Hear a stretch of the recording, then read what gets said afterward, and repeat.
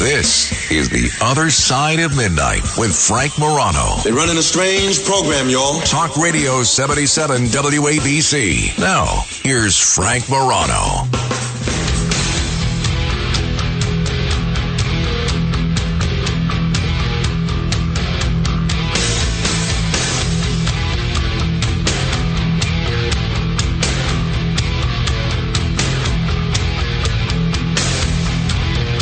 Well, I guess they have to find someone else at Fox News to be a lightning rod now that Tucker Carlson is not there.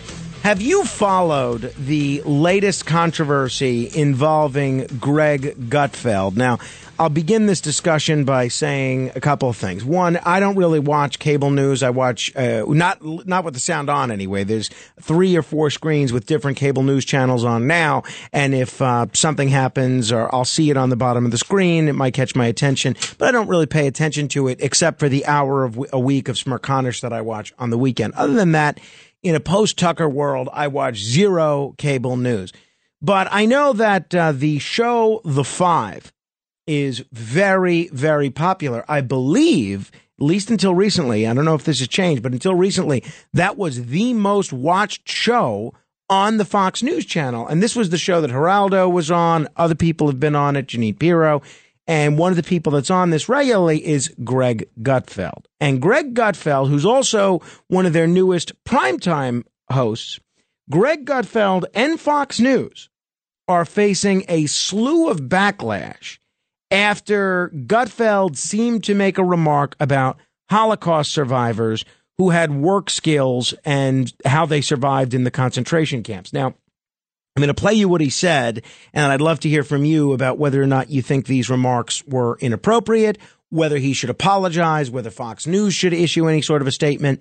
But just to give you a little context, so Gutfeld was defending Florida's new educational guideline to teach students about slavery. And one of the aspects of this slavery curriculum says that slaves learn skills that could be applied for their personal benefit. That's the quote in the Florida education curriculum. It's been very controversial. And this is what they were discussing on The Five. And in the context of that discussion, Greg Gutfeld said the following. This is from Monday evening's edition of The Five. Obviously, I'm not black, but I'm Jewish. Would someone say about the Holocaust, for instance, that there were some benefits for Jews, right? While they were hanging out in concentration camps, you learned a strong work ethic. By the way, I just want to reiterate, the person that you hear speaking there, she is the liberal on The Five. Usually the way that the Five works is there's 4 right-wingers and 1 left-winger, and they all kind of gang up on the left-winger. It's kind of like professional wrestling. Nothing like a substantive dialogue like that to get the cable news situation started. But the person that you hear speaking there is Jessica Tarlov, who is Jewish and who's liberal. So Jessica Tarlov speaking to the rest of the people on The Five. Obviously, I'm not black, but I'm Jewish. Would someone say about the Holocaust, for instance, that there were some benefits for Jews, right? While they were hanging out in concentration camps, you learned a strong work ethic, right? Maybe you learned a new skill. Did you ever read Man's Search for Meaning? Vic Frankl talks about how you had to survive in a concentration camp by having skills. You had to be useful. Utility kept you alive. So, again, what he says there, you had to survive in a concentration camp by having skills. You had to be useful. Utility kept you alive. People are going crazy. Early on Tuesday, the Auschwitz Memorial shared a lengthy statement on Twitter condemning Gutfeld. This is what they said. While it's true that some Jews may have used their skills or usefulness to increase their chances of survival during the Holocaust, it is essential to contextualize this statement properly and understand that it does not represent the complex history of the genocide perpetrated by Nazi Germany. The White House issued a statement condemning the Greg Gutfeld remarks. And there are no shortage of other people that are condemning these remarks. Michael Bornstein is a Holocaust survivor. He was on CNN talking about what Gutfeld said. As a Holocaust survivor, what do you think about what you just heard being said there in that clip from Fox News? Well, I'm disgusted, basically. My father was an accountant, and he had basically negotiating skills. He and my brother were gassed in Auschwitz. My mother learned how to pack bullets that killed Jewish people. There were over 6 million people killed in the Holocaust, over 1 million people killed in Auschwitz. And there's no silver lining to killing 6 million people or talking about slaves and the benefits of slaves and learning and what they were doing. Now, the White House issued a statement saying what Fox News allowed to be said on the air yesterday and has so far failed to condemn is an obscenity. And then it goes on to make a lengthy statement. I'm curious how you view this situation. 800-848-9222, 800-848-9222. I'll play you what Gutfeld said again, and I'll give you my take, which is a little bit different after hearing it than when I saw the headline. Obviously, I'm not black, but I'm Jewish. Would someone say about the Holocaust, for instance, that there were some benefits for Jews, right? While they were hanging out in concentration camps, you learned a strong work ethic, right? Maybe you learned a new skill. Did you ever read Man's Search for Meaning? Vic Frankl talks about how you had to survive in a concentration camp by having skills. You had to be useful. Utility kept you alive. So the book he's talking about, Man's Search for Meaning by Viktor Frankl. It's a 1946 book, and it chronicles his experience as a prisoner in Nazi concentration camp during World War II. And it describes his psychotherapeutic method, which involved identifying a purpose in life to feel positive about and then immersively imagining that outcome. According to Frankl, the way a prisoner imagined the future affected his longevity. The book intends to answer the question, how was everyday life in a concentration camp reflected in the mind of the average prisoner? And part one constitutes Frankl's analysis of his experiences in the concentration camps, while part two introduces his ideas of meaning and some other theories that he might have. I have to say, I don't think Greg Gutfeld said anything wrong here. I know Greg Gutfeld is a comedian, but I don't know that he was joking here. I think he cited an author, mentioned what the author said. Again, he didn't quote it verbatim, but he really did sort of point to the broader picture. And I don't know what this necessarily has to do with the Florida changes in education. I think either the curriculum changes with respect to slavery are appropriate or they're not. But I don't think anything Gutfeld said there. Look, I'm not Jewish, but my wife is half Jewish. My son is part Jewish. And I don't think anything that he said there is offensive to the people that lived through or who didn't live through the Holocaust. Am I off base here? And I'd love to hear people answering and tackling this question objectively. What I don't want to hear is, you like Greg Gutfeld, so you're going to defend what he said, or you don't like Greg Gutfeld, and so you're going to attack what he said. I don't care much about Greg Gutfeld one way or another. I don't think I've ever met him, but I have no opinion of Greg Gutfeld, really. A couple of times I've seen him. I've never found him particularly funny, but, I'm sort of indifferent to Greg Gutfeld. And what the Auschwitz Memorial is saying in that statement, while it's true that some Jews may have used their skills or usefulness to increase their chances of survival during the Holocaust, it's essential to contextualize the statement properly and understand that it does not represent the complex history of the genocide perpetuated by Nazi Germany. Well, I don't think Gutfeld in that clip, which Tarlov, by the way, didn't really respond to his question, I don't think Gutfeld was saying that it diminished in any way the genocide perpetuated by Nazi Germany. I think he said what he said, which is that you again, I'm not going to play it again, but he makes Viktor Frankl's point. You had to survive in a concentration camp by having skills. Now, it doesn't mean that if you had skills, like the fellow who mentioned that his father was an accountant, it doesn't mean that you didn't get killed.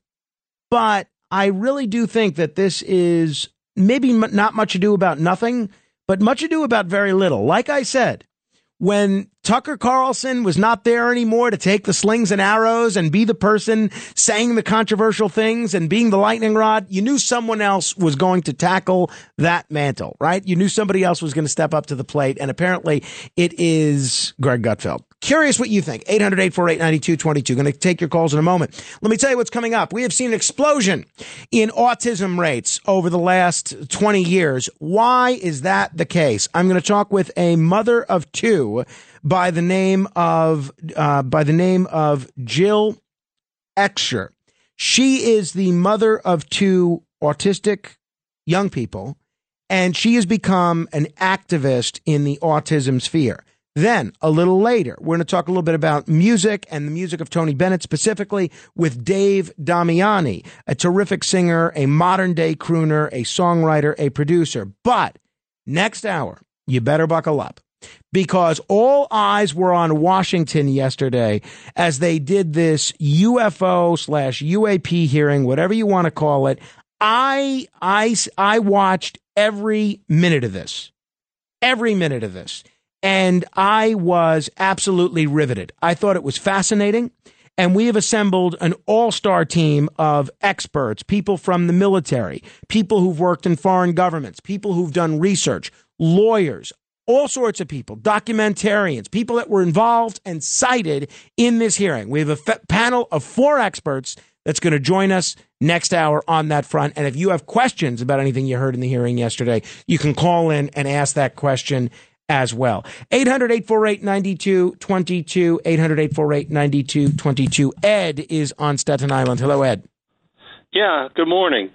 You know, this topic was handled very delicately in the Spielberg movie Schindler's List, where people survived by like being a blacksmith or that could make horseshoes. And that's what Gutfeld said. He said, as horrible as it seems at that time, the people in the concentration camps survived with their skills. I mean, it's a terrible part of history, but it's true. You know, I look, I'll defer to people like Viktor Frankl who lived through it and other historians who are better versed than I am on this. But whether Gutfeld is accurate or not, it sounds like there's a good chance he may be. Whether he's accurate or not, I don't think anything he said there was offensive or requires an apology from him or Fox News, right? Yeah, neither do I. I agree with you. Yeah. Thank you, Ed. Appreciate it. I'd love to talk to someone who feels differently. I'd love, if you think these remarks were offensive and that Gutfeld should apologize or that Fox should issue some sort of statement condemning this, we'll put you to the front of the line because I'd love to hear that perspective. I'd love to have a real meaningful exchange about this. 800-848-9222. Steve is in Elmont. Hello, Steve. Yeah, how you doing, Frank? I don't think that he was wrong.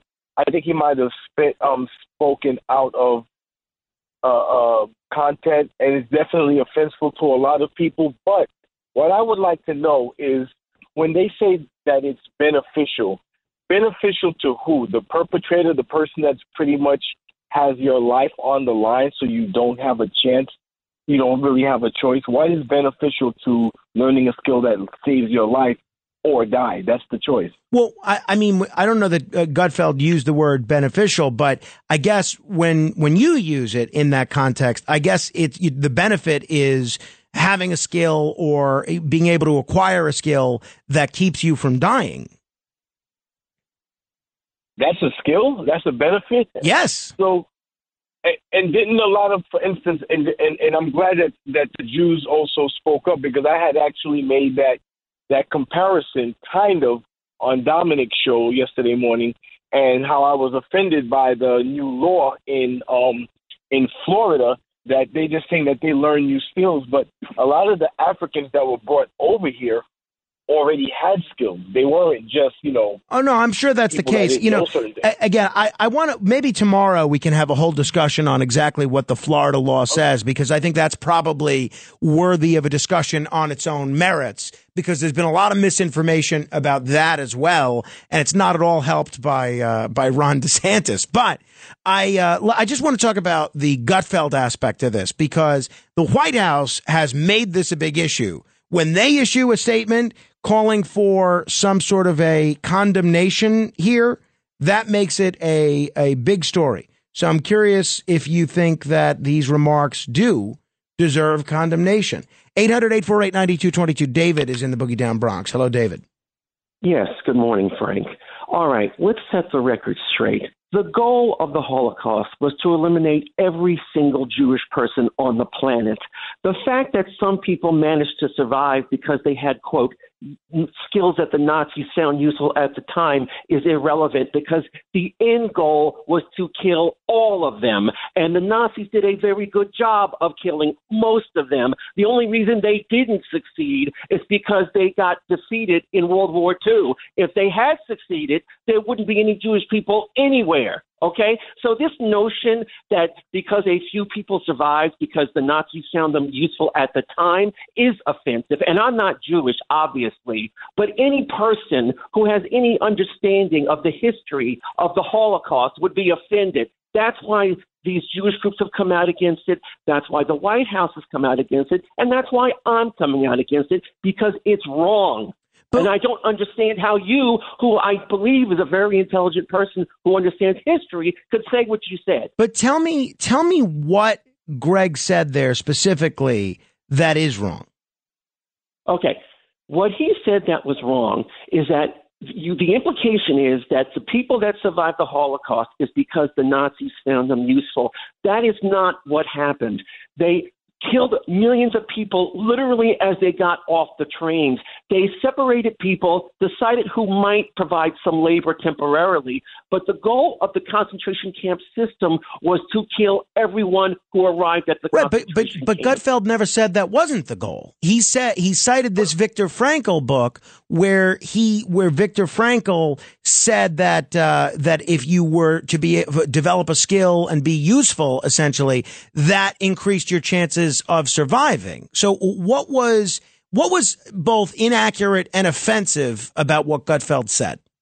Okay. Again, you're ignoring the fact that the system of the concentration camp was designed to kill everyone who entered it. No, I'm not. I'm not ignoring that. I don't. But people, Gutfeld certainly didn't acknowledge it. Listen, Greg Gutfeld, and I'll be honest, I don't like the man. He says a lot of things that I find to be disgraceful, and I don't think he's funny. But the notion that the Holocaust was survivable is the problem, because it wasn't survivable. People survived because the war ended before Hitler could kill all the Jews. That's why people survived the concentration camp. It wasn't because of their skills. The end goal, the reason these people were sent to the camps was not to survive. It was to be eliminated. That was the goal, all right? The fact that some people managed to survive because they had some skills that the Nazis thought were temporarily useful is an unfortunate truth. And Gutfeld is not the right person to say that statement. All right. That's all I have. Thank you, David. Let me try and get some other people in here. 800-848-9222. Michael was in New Jersey. Hello, Michael. Yeah, this movie Schindler's List proves Gutfeld correct. There was a scene in that movie where these piece of crap Nazis wanted to kill these children. Out of nowhere, Oscar Schindler, comes out and says, "You can't kill these children because they got the small hands to build your bombs." Right, I remember. Now that proves, and that movie's based on historical fact, from what I understand, and it was made by a liberal named the filmmaker is Steven Spielberg. Spielberg, made by a major liberal. So a liberal has proven what Gutfeld said, through that movie. And the thing was that helped maybe a lot of those children, because a lot of those children in the end of the movie were still alive. At the end of the movie, that helped them survive until the Nazis finally were defeated by the Allied forces, and the Axis of Evil was destroyed and eliminated. So, in a way, that movie kind of proves what Gutfeld said was right. I don't think he did anything to insult the good Jewish people of our country and the world. I think what he was stating was a fact that And that, well, I'm going to say it again, that movie Schindler's List. All right, well, you said it a bunch of times, Michael. Again, whether it's accurate or it's inaccurate, the question is it A, offensive, and is it worthy of an apology? I think the answer to both is no. And I understand what David said, but again, I think David comes at this from just not liking Greg Gutfeld and not liking him, and then he views it through that prism. I'm sort of agnostic when it comes to Greg Gutfeld. I don't care about Greg Gutfeld. I'm just looking at the statement on its own merits, and I don't think there was anything offensive about it. 800-848-9222, 800-848-9222. Al is in Yonkers. Hello, Al. Good morning, Frank. Frank, I read the book many years ago, and I enjoyed it, Man's Search for Meaning. It was one of the other books I read, like Night with the late Elie Wiesel. I don't think Greg Gutfeld, like yourself, said anything offensive. It was a horrible time in American history, but I don't see where he said anything offensive here. All right. Well, thank you, Al. Neil, what do you think? Frank, I tell you the truth. I watched it, and I thought the whole thing was scripted. I mean, Jennifer Tarloff, she's talking about the Florida slavery part, and then all of a sudden she brings up the Holocaust. And then, lo and behold, he brings up an obscure book. You may have heard of it, Frank. I never heard of it, from the 40s. Now, it wasn't his independent thought. He was quoting from the book. So it's not anything that he thought of by himself. I think the whole thing was scripted. And to be honest with you, there's a modicum of truth to it. Not a lot, but, I mean, people had to do something to survive. Most of them were carrying dead bodies or bringing them in and out of the ovens. I mean, the most horrible things you could do to survive. They worked until they died. But it's not like a skill where they were a tailor or, like you said, a blacksmith. They didn't have those skills. Well, they were there to die. Yeah, agreed. I mean, I don't think anybody disputes that. And you're Jewish as well, I know, Neil. But did you find, even if you're right about it being scripted, which I hadn't thought of, but in the way that you put it out there, I could kind of actually see that happening. In the way that you put that out there, do you think that he said anything that was offensive or that Fox should condemn? No, and again, it wasn't his independent thought. And the White House is condemned. The White House is condemned because he's a conservative. Right. Well, obviously, they, again, this is what kills me about Fox News and the White House and politics in general and cable news in general. It's all pro wrestling. One side is the good guys, one side is the bad guys, and you can't go wrong if you're Biden and you're trying to play to your base by attacking Fox News. And the same thing if it was President Trump going after MSNBC. Thanks, Neil. 800-848-9222. Matthew is in Baltimore. Hello, Matthew. Yes, sir. I really love your show, Frank. Thank you. Thanks a lot. Appreciate it. For being on every night. Anyway, the Viktor Frankl reference that Gutfeld made, it's perfectly sound. If you read Viktor Frankl, I had a friend who was a psychiatrist. He talked about Frankl a lot. And Frankl believed in a moral universe, and one of the things that kept him alive in the concentration camps was he said to himself, if something can be so hellish as where I'm at, there must be an opposite. There must be an opposite of this experience in life. And he believed in that. He believed he could get to that opposite, the other side of that hell. And developing a skill is part of being positive. Developing a skill is part of being a moral being. So I think it's a much bigger picture than anybody's given. You should read the book, The Meaning of Man. Yeah, it sounds great. I'm familiar with it. I have not read it. I appreciate the context there, Matthew. Steve's in Jersey City. Hello, Steve. Yeah, hi. For philosophy class, I read Man's Search for Meaning by Viktor Frankl about 40 years ago. I agree with you, Frank. Dave, who was upset about everything, doesn't realize that the people that did stay alive because of their skills, I'm sure they weren't offended. I'm sure they were grateful. A better example of a movie, even than Schindler's List, is The Pianist with Adrian Brody. Right, I've seen that. That is a great picture. What kept him alive was he was a great piano player, and he performed for them. And you know what? What's wrong with that? Yeah. Nothing. Well, I mean, it kept him alive. Look, you're going to have to do what you have to do to survive. That's all it comes down to. Yeah. Also similar to that, I don't know if you saw The Reader with Kate Winslet. Same situation. Situation there. Check that out if you can. All right. We're going to talk autism in just a minute. There has been a surge of autism diagnoses over the last couple of decades. What's driving the uptick in autism? And what about folks like Robert F. Kennedy Jr. and others who have claimed that there's some sort of a link between autism rates and certain vaccinations? We're going to get into it with somebody who has spent the last couple of decades becoming a soldier in this war and becoming very, very expert in this subject. And I'm sure if she could have done it another way, she probably would have done that. We'll explain in just a moment. This is The Other Side of Midnight, straight ahead. The Other Side of Midnight with Frank Morano.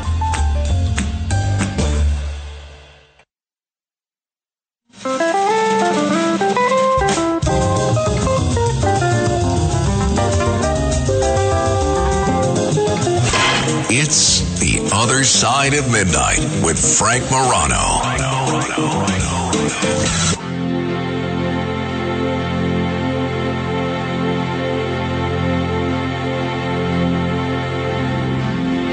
It's been 7 hours and 50 days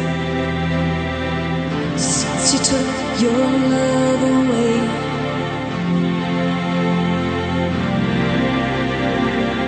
I go out every night and sleep all day since you took your love away.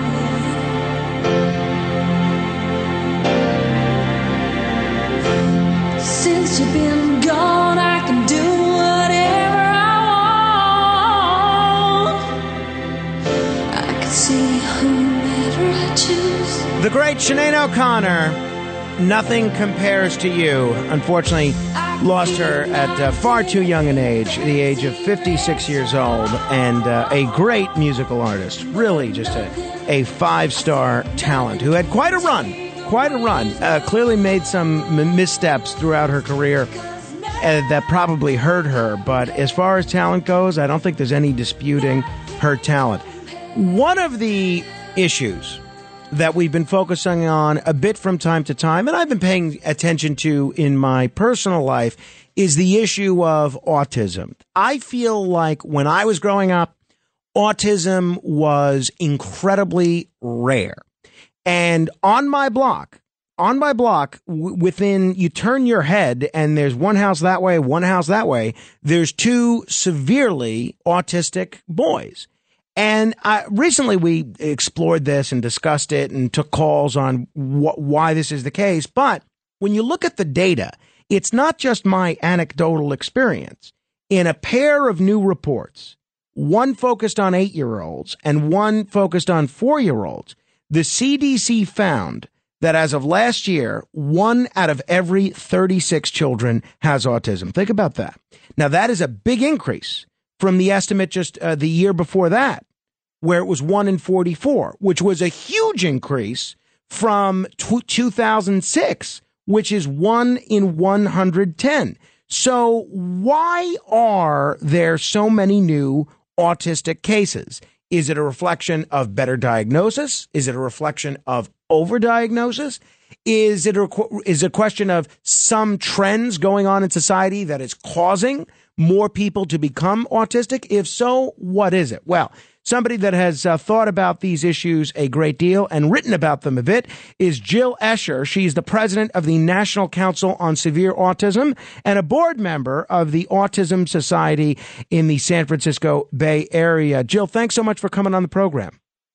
Thanks for having me, Frank, and hi to all the sleepless New Yorkers out there from California.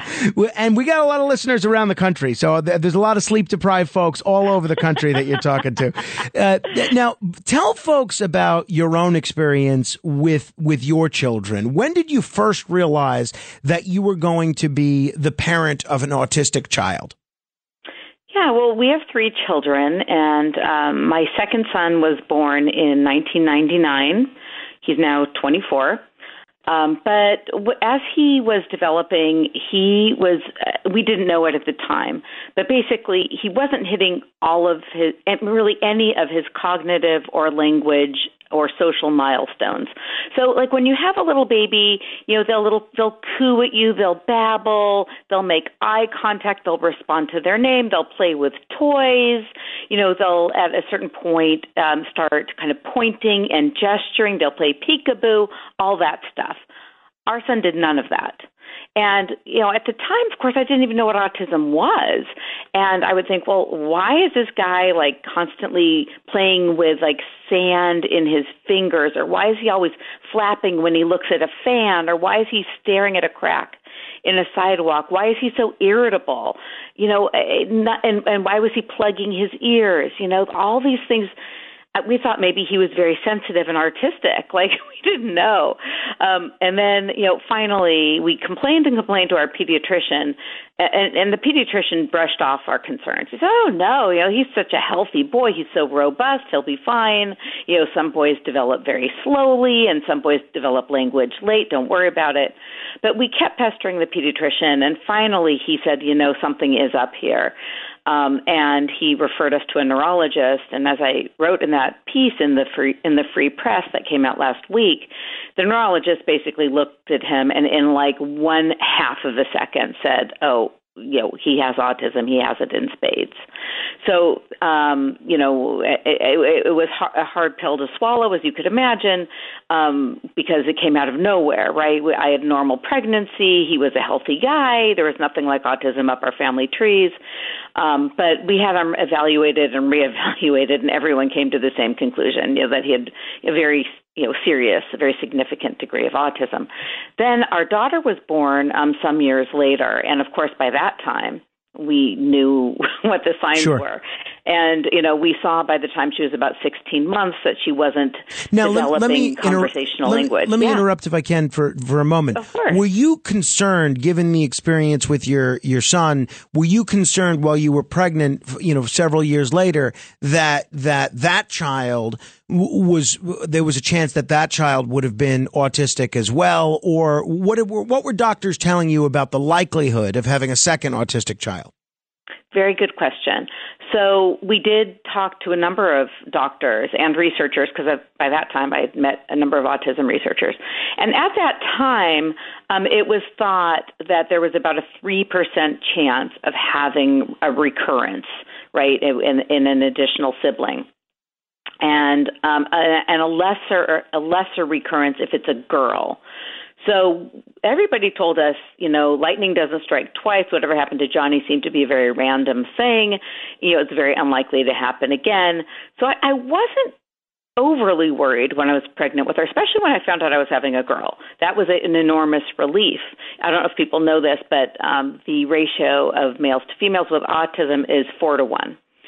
So, as she was born extremely healthy, not a problem. Nobody really, was concerned about her. But by the time she was, I'd say 16 months, it was clear that she wasn't developing, language, conversation, reciprocal interaction. She wasn't playing with toys.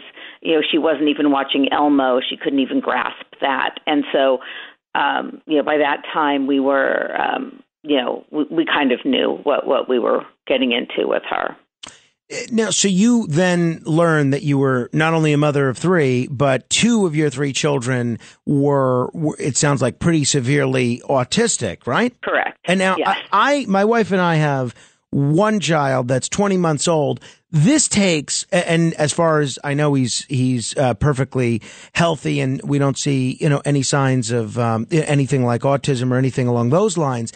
Knock on wood. But it takes all of our energy to keep up with him, to chase after him, to make sure he's not throwing things everywhere, writing on the walls, doing all sorts of other things, getting into trouble. It's exhausting. It's a second full-time job. Now that's 1. I can't imagine having 3, and let alone having 2 that are autistic. How much of a challenge has this been for you as a parent? I quite frankly can't imagine. Oh, I'm not going to sugarcoat this. I mean, I had 20 years of trauma, daily trauma. And, I always thought like I had more trauma in a day with my son than most people have in, a year or many, many years of their lives.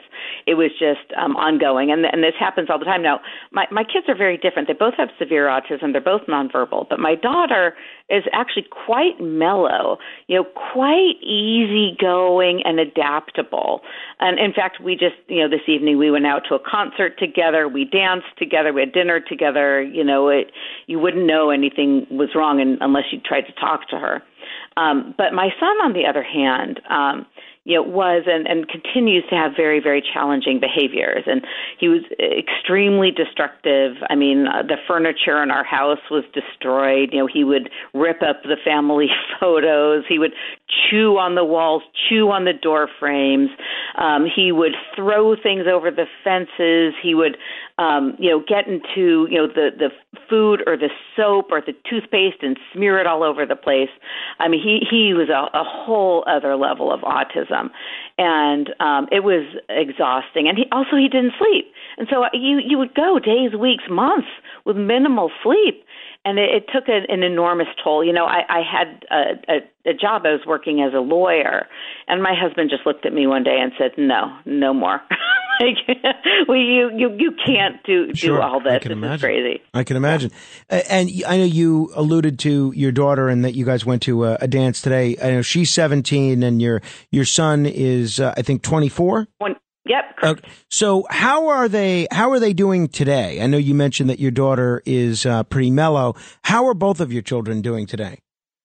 Yeah. So, my daughter, is 17. She remains nonverbal. She has very few life skills at all. Like she's a very agreeable person. She doesn't look like she has a developmental disability. She's physically quite normal.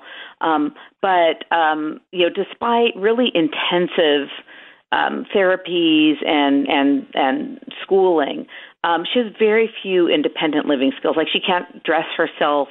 She can't, attend to her own hygiene. We need to kind of help her with her bathing and her teeth brushing and everything else. She can't read. She can't write. She can't talk, obviously. She really lacks abstract thought at all. So, her cognitive level is probably kind of like an 18-month level, which is kind of astonishing. Now, on the other hand, I can take her skiing, and she's an excellent skier. Wow. Right? I can take her ice skating, and she's a great ice skater.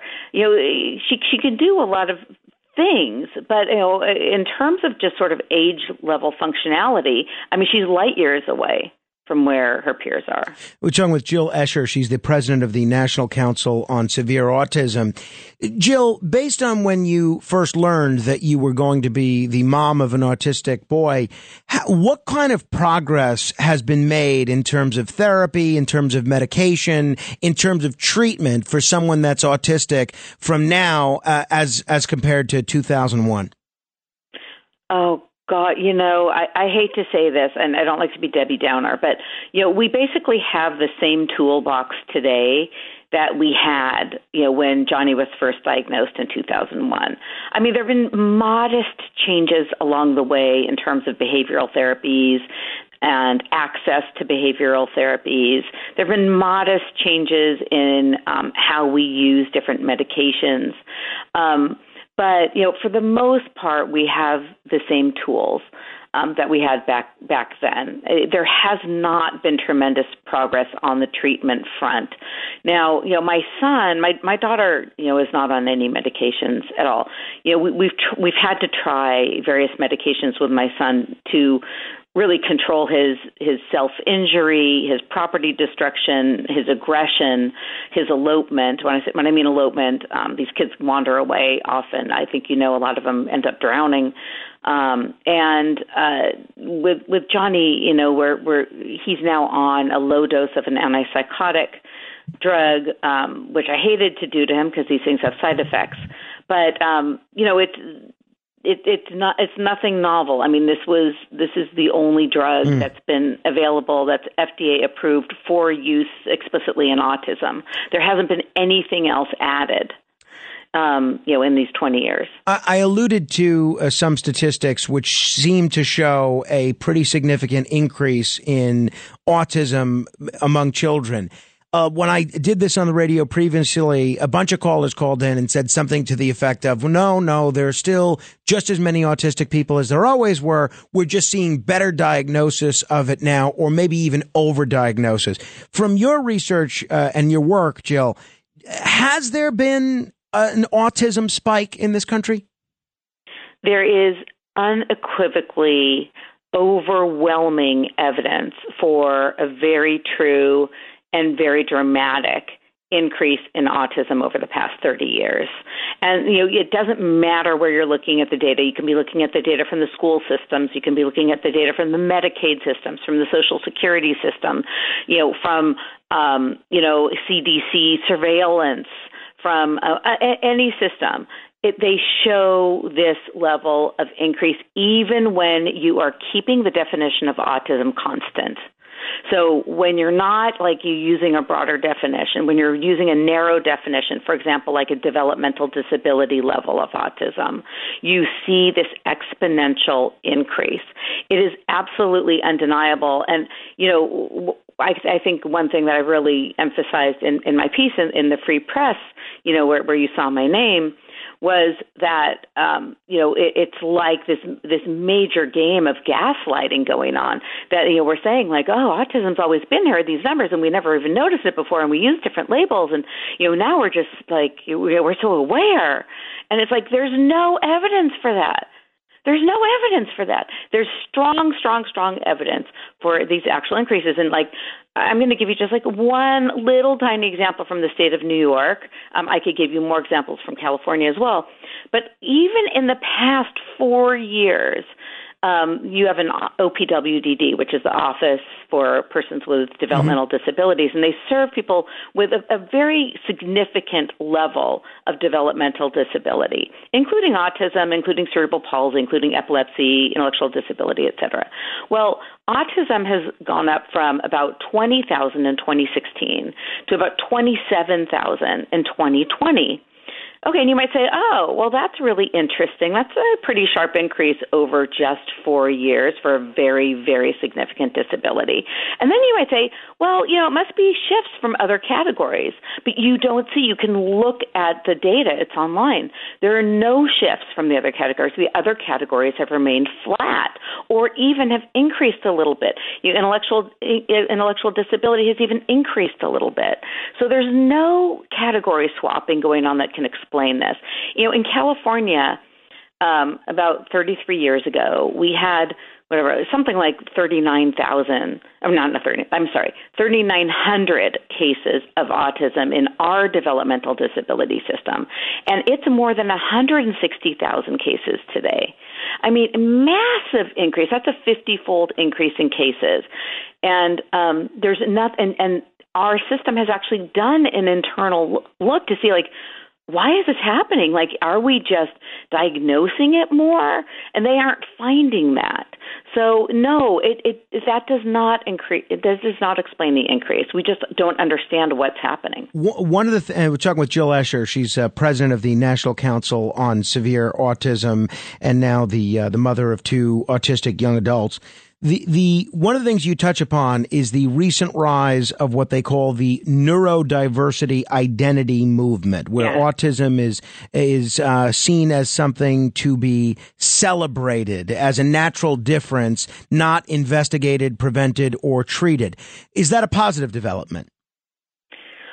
In one sense, it has one positive element, which is, there are people with high-functioning autism who've been bullied and who've been called losers and who have very poor self-esteem, and they might have no friends, or they might, feel kind of adrift in the world, and they have poor, functioning skills. Neurodiversity is a kind of a therapeutic paradigm. I think that is actually very helpful for some people to kind of feel more self-empowered and to feel more sense of a belonging and to feel better and to find a community, right? And to find accommodations that they might need at work, right? Like maybe they have bad social skills, but they're really good at making pizza or whatever, right? Well, fine, they can use that as a way to gain accommodations and acceptance. And I'm actually 100% for that. I'm for anything that helps anyone with autism, have a better life. So that's sort of positive. The negative part about it is that it comes with this belief system that's entirely wrong, that that autism is perfectly natural, that it's always been here, that it's part of just normal human variation, that it's nothing to be terribly alarmed about, and that our job is just to accept autism.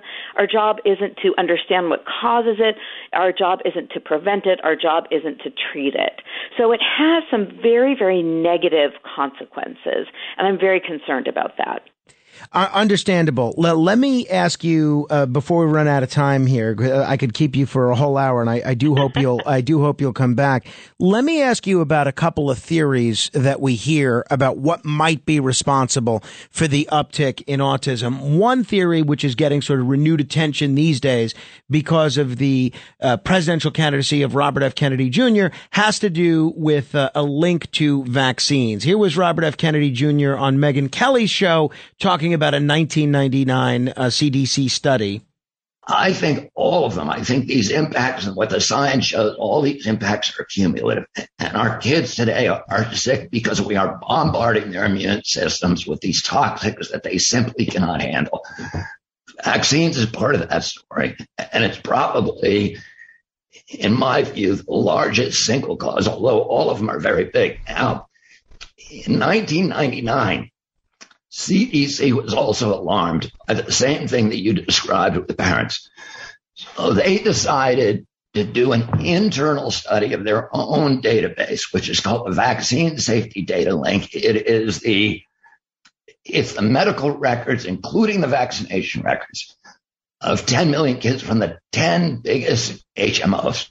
So it's all the cumulative medical records from all those HMOs, and they're all housed in one place. And they said, let's see if these mercury vaccines are causing autism. So they looked at one vaccine. They can look at every vaccine record, and then they can look at your medical claims to see if you had seizure disorders or allergies, or if you have an autism diagnosis. They can do a cluster analysis, and they can look for associations. So they looked at the hepatitis B vaccine, which is loaded with mercury, during the first 30 days of life. They looked at kids who got it during the first 30 days. They compared them to kids who did not get it during the first 30 days, who got it later or didn't get it at all. And here's what they found.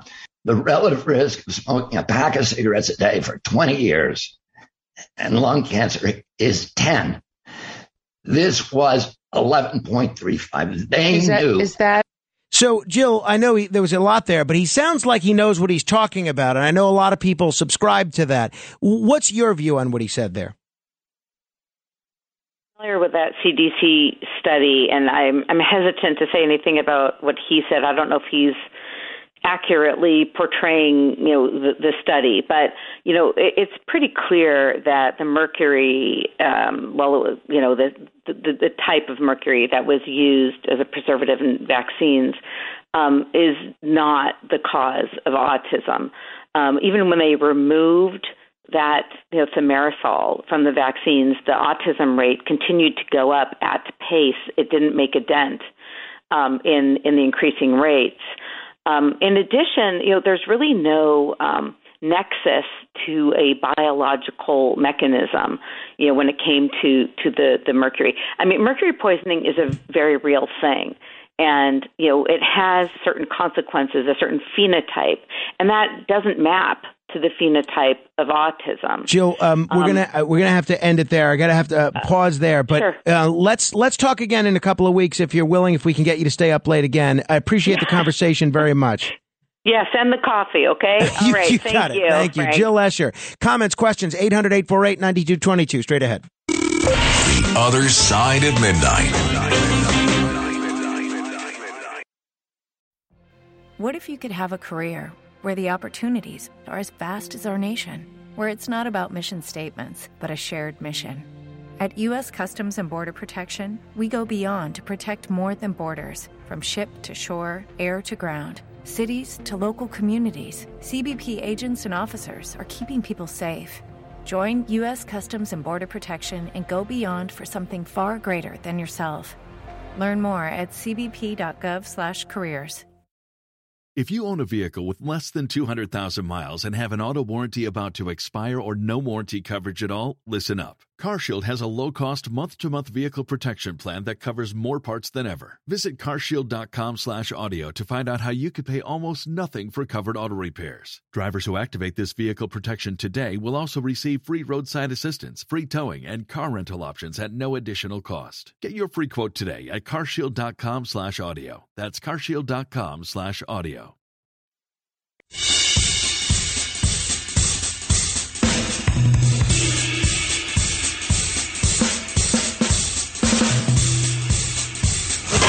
It's The Other Side of Midnight with Frank Morano.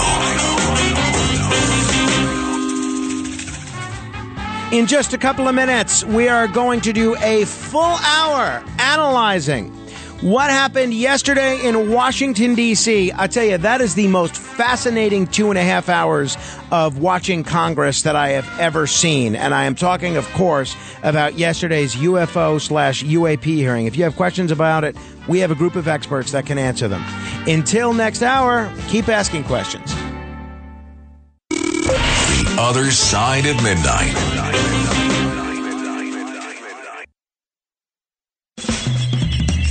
This is The Other Side of Midnight with Frank Morano. They're running a strange program, y'all. Talk Radio 77 WABC. Now, here's Frank Morano.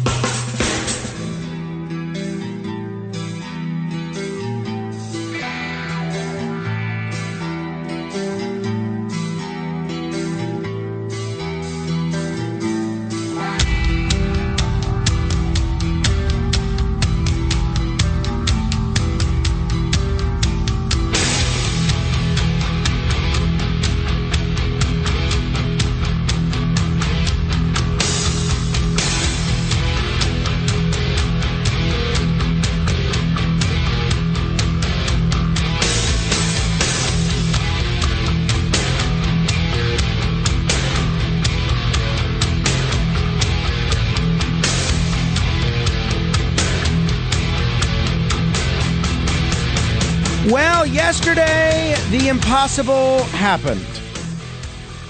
People like me, who have observed Congress for decades and have observed the increasingly polarized, partisan nature of Congress, years ago, by the way, just in that realm, before about 10, 12 years ago, every major piece of legislation, everything, single one. You want to talk about the war in Iraq, you want to talk about tax cuts, you want to talk about Social Security.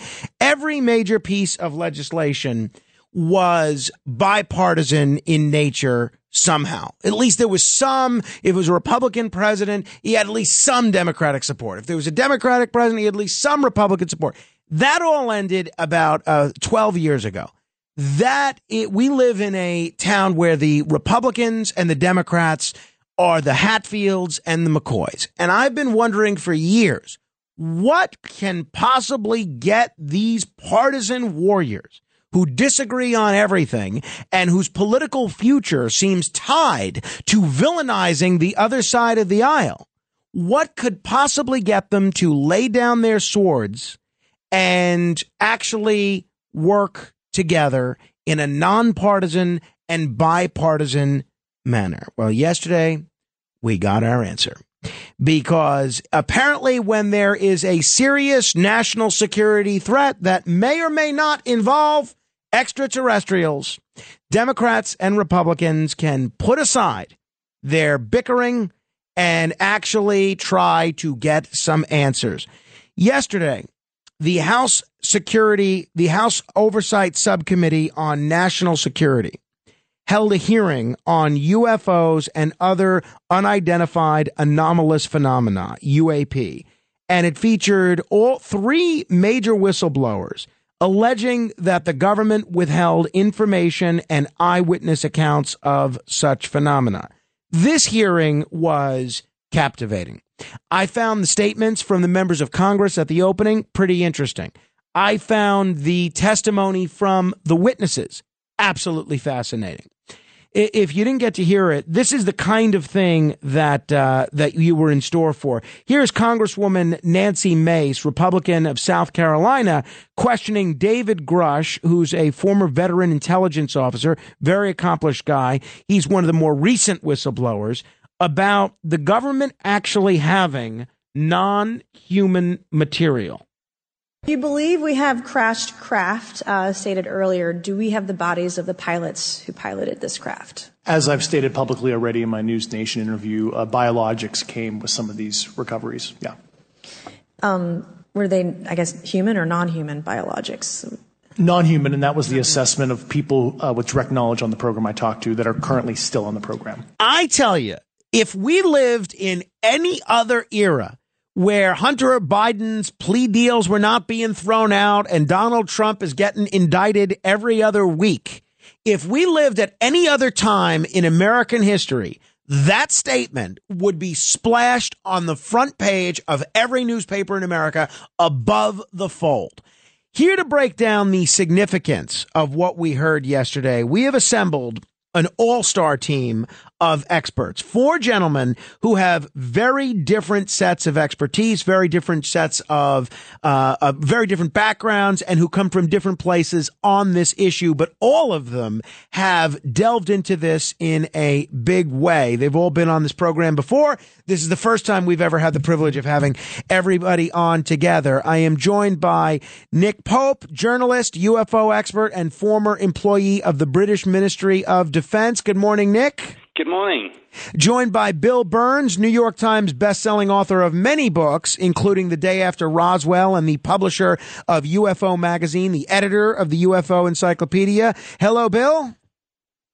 Hello, Frank. Good morning. And good morning to Ron James, the director of media relations for MUFON, a filmmaker, an on-camera personality, a writer, an editor, and his latest film was actually cited by Congressman Burkett in yesterday's hearing, Accidental Truth. Hello there, Ron. Hi there. How's it going? It's going great. And obviously, we can't have this kind of a discussion without including at least one veteran. And we have former U.S. Navy service member and author of the book Initiated, UAP, Dreams, Depression, Delusion, Shadow People, Psychosis, Sleep Paralysis, and Pandemics, Matthew Roberts. Matthew, it's good to talk to you again. Good to talk to you. Thanks. Let's delve right into this. The guy in Congress who seems to have made this a passion project for his entire tenure in Congress seems to be Tennessee Republican Tim Burkett. He was questioning David Grush, who again is a decorated veteran, has served in places in Afghanistan. He's a senior intelligence officer, and he's asking Grush about how long the government has known about this sort of a thing. Has the U.S. government become aware of actual evidence of extraterrestrial, otherwise unexplained forms of intelligence? And if so, when do you think this first occurred? I like to use the term non-human. I don't like to denote origin. Keeps the aperture open, both scientifically. Right. Certainly, like I've discussed publicly previously, 1930s. 1930s. Let me begin with Nick Pope, who, as I mentioned, worked for the British Ministry of Defense. Nick, whenever we've discussed this subject, I think you've always maintained a healthy degree of skepticism, which has given you a large amount of credibility with many of the purported debunkers in our audience. Give me your overall take on the 3 witnesses that we heard from and the hearing overall. Well, I was very pleased with what happened. I thought it was an excellent hearing. I thought it was a great mix of witnesses. We had 2 very credentialed, experienced former U.S. Navy pilots talking about their actual sightings, encounters with these mystery objects that, of course, are not just seen by pilots but tracked on radar and filmed sometimes on forward-looking infrared camera. And then, of course, all eyes were on David Grush, the former intelligence community officer who served on the UAP task force. And his testimony, of course, very different, talking about how he has, as part of his work on the UAP task force, to his satisfaction, verified these rumors that we've all heard, that there are programs that deal with things like crash retrievals, that there are craft, that there are bodies, and my goodness, I don't think you often hear phrases like non-human intelligence and biologics in Congress, but there we are. So a historic day. That is for sure. Bill Burns, what was your take on the witnesses we heard from yesterday? I had three takes. The first was that this committee hearing reminded me of Ronald Reagan. Ronald Reagan 40 years ago said, wouldn't our petty differences disappear if we were faced with a threat from off this planet? And that's exactly what this committee hearing was. The petty differences just disappeared. Two, it was stunning to hear witnesses talk to congressional representatives about non-human entities, or they're calling them, I believe they are human entities, but alien entities that are retrieving other alien entities with the cooperation and participation of our government. That in a congressional record is stunning. Then the third is a big surprise. The big surprise is this. Why is it that this committee seemed to have drawn a bright red line from 2015 forward, but all the UFO events dating all the way back to World War II, Roswell, all the Air Force bases, none of that was discussed. And yet everything that was discussed at this meeting already appeared in books. So there's not one jot of new information. It was all old stuff. That's what struck me. Ron James, your film, Accidental Truth, was not only mentioned by Congressman Burkett, but Congressman Burkett is actually featured in your documentary. Tell me about these witnesses. What possible motive would any of the three of them have to be dishonest? These guys have no reason to be dishonest. The story that's being told by David Grush is the same story that we unpeel in Accidental Truth. And Ralph Blumenthal, who's featured in the movie, was the one who broke that story. And of course, Nick Pope is in the film. He did a fantastic job with me. A lot of people have pulled me aside because MUFON is in Washington, D.C., very active in what's going on right now. I've been pulled aside and told that this film has been circulated among Congress. I have video that I'm about ready to release within the next day or two of me sitting in Congressman Tim Burchett's office and briefing him on all of the stuff that Bill Burns was talking about, everything from Roswell all the way forward to the recent hearings and why they were pretty much a whitewash. And so we know and can prove that these guys know this information, or at least have been briefed on it. And so, David Grush has no reason to lie. He's part of this, what I still believe is a little bit of a loosely organized rollout of information. And so I think that it's still going. Matthew Roberts, you served in the Navy. One of the common threads that we heard from all three witnesses, Ryan Graves, David Fravor, and David Grush, was the issue of a stigma. They're all concerned that they've been viewed differently by some of their peers, and they believe that there's a reluctance to come forward with certain sightings or certain experiences because of the fear of being stigmatized by either the public or within the military. Curious if you experienced that at all and what you thought of the hearing. Actually, I did not experience any kind of stigma whatsoever. I mean, I was working at ONI when all of this was starting to break, so it was pretty much common knowledge that all of this stuff was real. So when I spoke about it, there was no one that was shocked by anything I had to say. But my takeaway from the hearing is just that I am looking forward to much more. Apparently, the Senate is going to be picking this up as well. And I am ready for this all to come out. All right, a lot of other areas that I want to explore with you. Obviously, David Grush was sort of the newest person that testified here. Aside from that News Nation interview and that article that he did with Ralph Blumenthal, we hadn't heard very much from him. Here was Nancy Mace asking David Grush about having contact with extraterrestrials. Based on your experience and extensive conversations with experts, do you believe our government has made contact with intelligent extraterrestrials? Something I can't discuss in public setting. One of the things that he seemed to say in that News Nation piece, Ron James, was that he didn't have any eyewitness encounters himself. This was all stuff that he had heard secondhand. A lot of the skeptics in our audience may say, well, look, if he didn't see any aliens himself, if he didn't see any non-human aircraft himself, what makes this any better than a game of telephone? What about that objection that some people may raise, Ron? Well, the fact of the matter is that David Grush has been embedded in the intelligence community. He was also affiliated with one of these front-facing research units to roll out to start supposedly investigating the situation, and he was digging.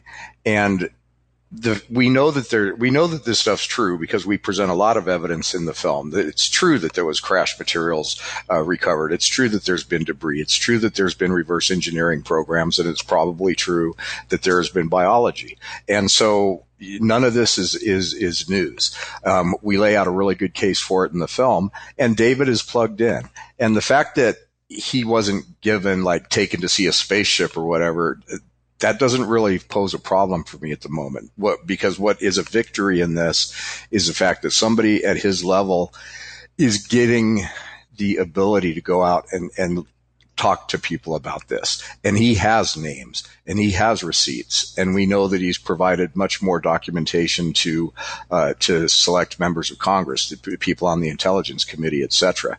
And as they unveil and unroll what the actual parameters and legalities are going to be with this whistleblower law that is built into some legislation, and how that's actually going to work, and what the legalities are going to be, and what you can say and where you can say it, we're going to be barraged with people coming forward once these protections are established and everybody knows what the rules are. Right now, we don't have that. And that's why David was very careful today to keep referring back to his News Nation interview, because we know that interview was basically questions and answers almost verbatim, had to be approved by the Pentagon. And so he couldn't just go and reply stuff off the top of his head. And so that's why instead of re-answering questions, he kept referring back. But we're going to hear a lot more from Grush, and we're going to hear a lot more from the people that are investigating who he's talking about, because he has the names. One of the things that we'll try and do throughout the hours, if people have questions, this is the group of people that you want to answer them. If people have questions, they can call in at 800-848-9222. That's 800-848-9222. Bill Burns, what about the fact that David Grush didn't say that he saw any of these biological beings himself? Does that take away at all from the significance of what he said yesterday? No, not at all. The stories of biological beings, I think they're us. That's just my opinion. But the stories of biological entities that came out of these craft have been circulating in intelligence circles ever since the 1950s. The story was that the first people to see, after the crash at Roswell, the first people to see a real biological entity that was being held by the United States government was at Wright Field in 1948. It was the National Air War College class of 1948. And one of the members of that class was a lieutenant colonel called Marion Magruder, Black Mac Magruder, who basically told his children that they were led into a room where they saw these artifacts from Roswell. He described them. Jesse Marcel said to me that he recognized them. Jesse Marcel was the son who examined them when his father brought them back from the crash site. And this person said that he was led into a room, they all were, and there was this entity. And he said the stunning thing about this entity was, one, it looked just like us. 2, he said it was trying to communicate with him, and he said that he remembered that entity until the day he died in 1998. Nick Pope, we've known about them. In the case of Ryan Graves and David Fravor, one of them was serving in San Diego, one of them was stationed in Virginia, when they saw very real sightings that they couldn't explain. I believe Ryan Graves said that the movements that he saw the one vehicle making, the one aerial phenomenon making, was something that our government has nothing that's capable of doing that, and it's superior to anything that we're likely to develop in the next 10 years. I'm curious, what are the alternative explanations to their sightings, the Fravor and Graves sightings of these flying vehicles that they can't explain how they work or how they move or what source of propulsion they have? Well, I guess really the only realistic theory is that this is some sort of secret prototype aircraft, missile, or drone that either the U.S. government has developed, and then these UFO stories are being talked up almost as a cover for that to throw people off the scent, or an adversary, probably China, possibly Russia, has come up with something. But I think that's unlikely for a number of reasons. There are some other things that explain some pilot sightings. You know, in some instances you will get sensor errors, false returns on radar. But I always look for cases like the ones that we heard of today, where pilots physically see objects, but simultaneously they're tracked on radar, sometimes they're on electro-optical, sometimes on weapon seeker, sometimes even on satellites. And this is something that the preliminary assessment written in June 2021 by the Office of the Director of National Intelligence highlighted when they talked about these things being seen across multiple sensor platforms. So you've got the corroboration there. Very important. We're going to continue with your questions for Nick Pope, William Burns, Ron James, and Matthew Roberts in a moment. 800-848-9222. We'll play you some other highlights from the hearing.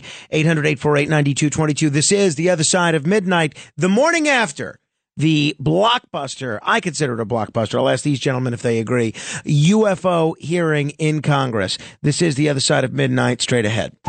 The Other Side of Midnight with Frank Morano.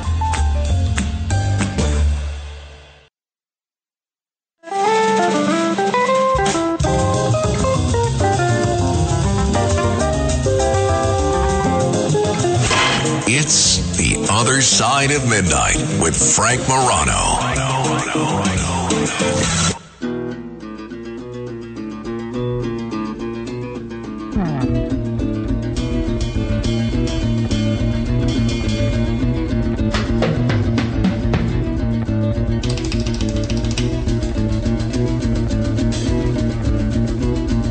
The aliens came in business suits, that's why nobody knew.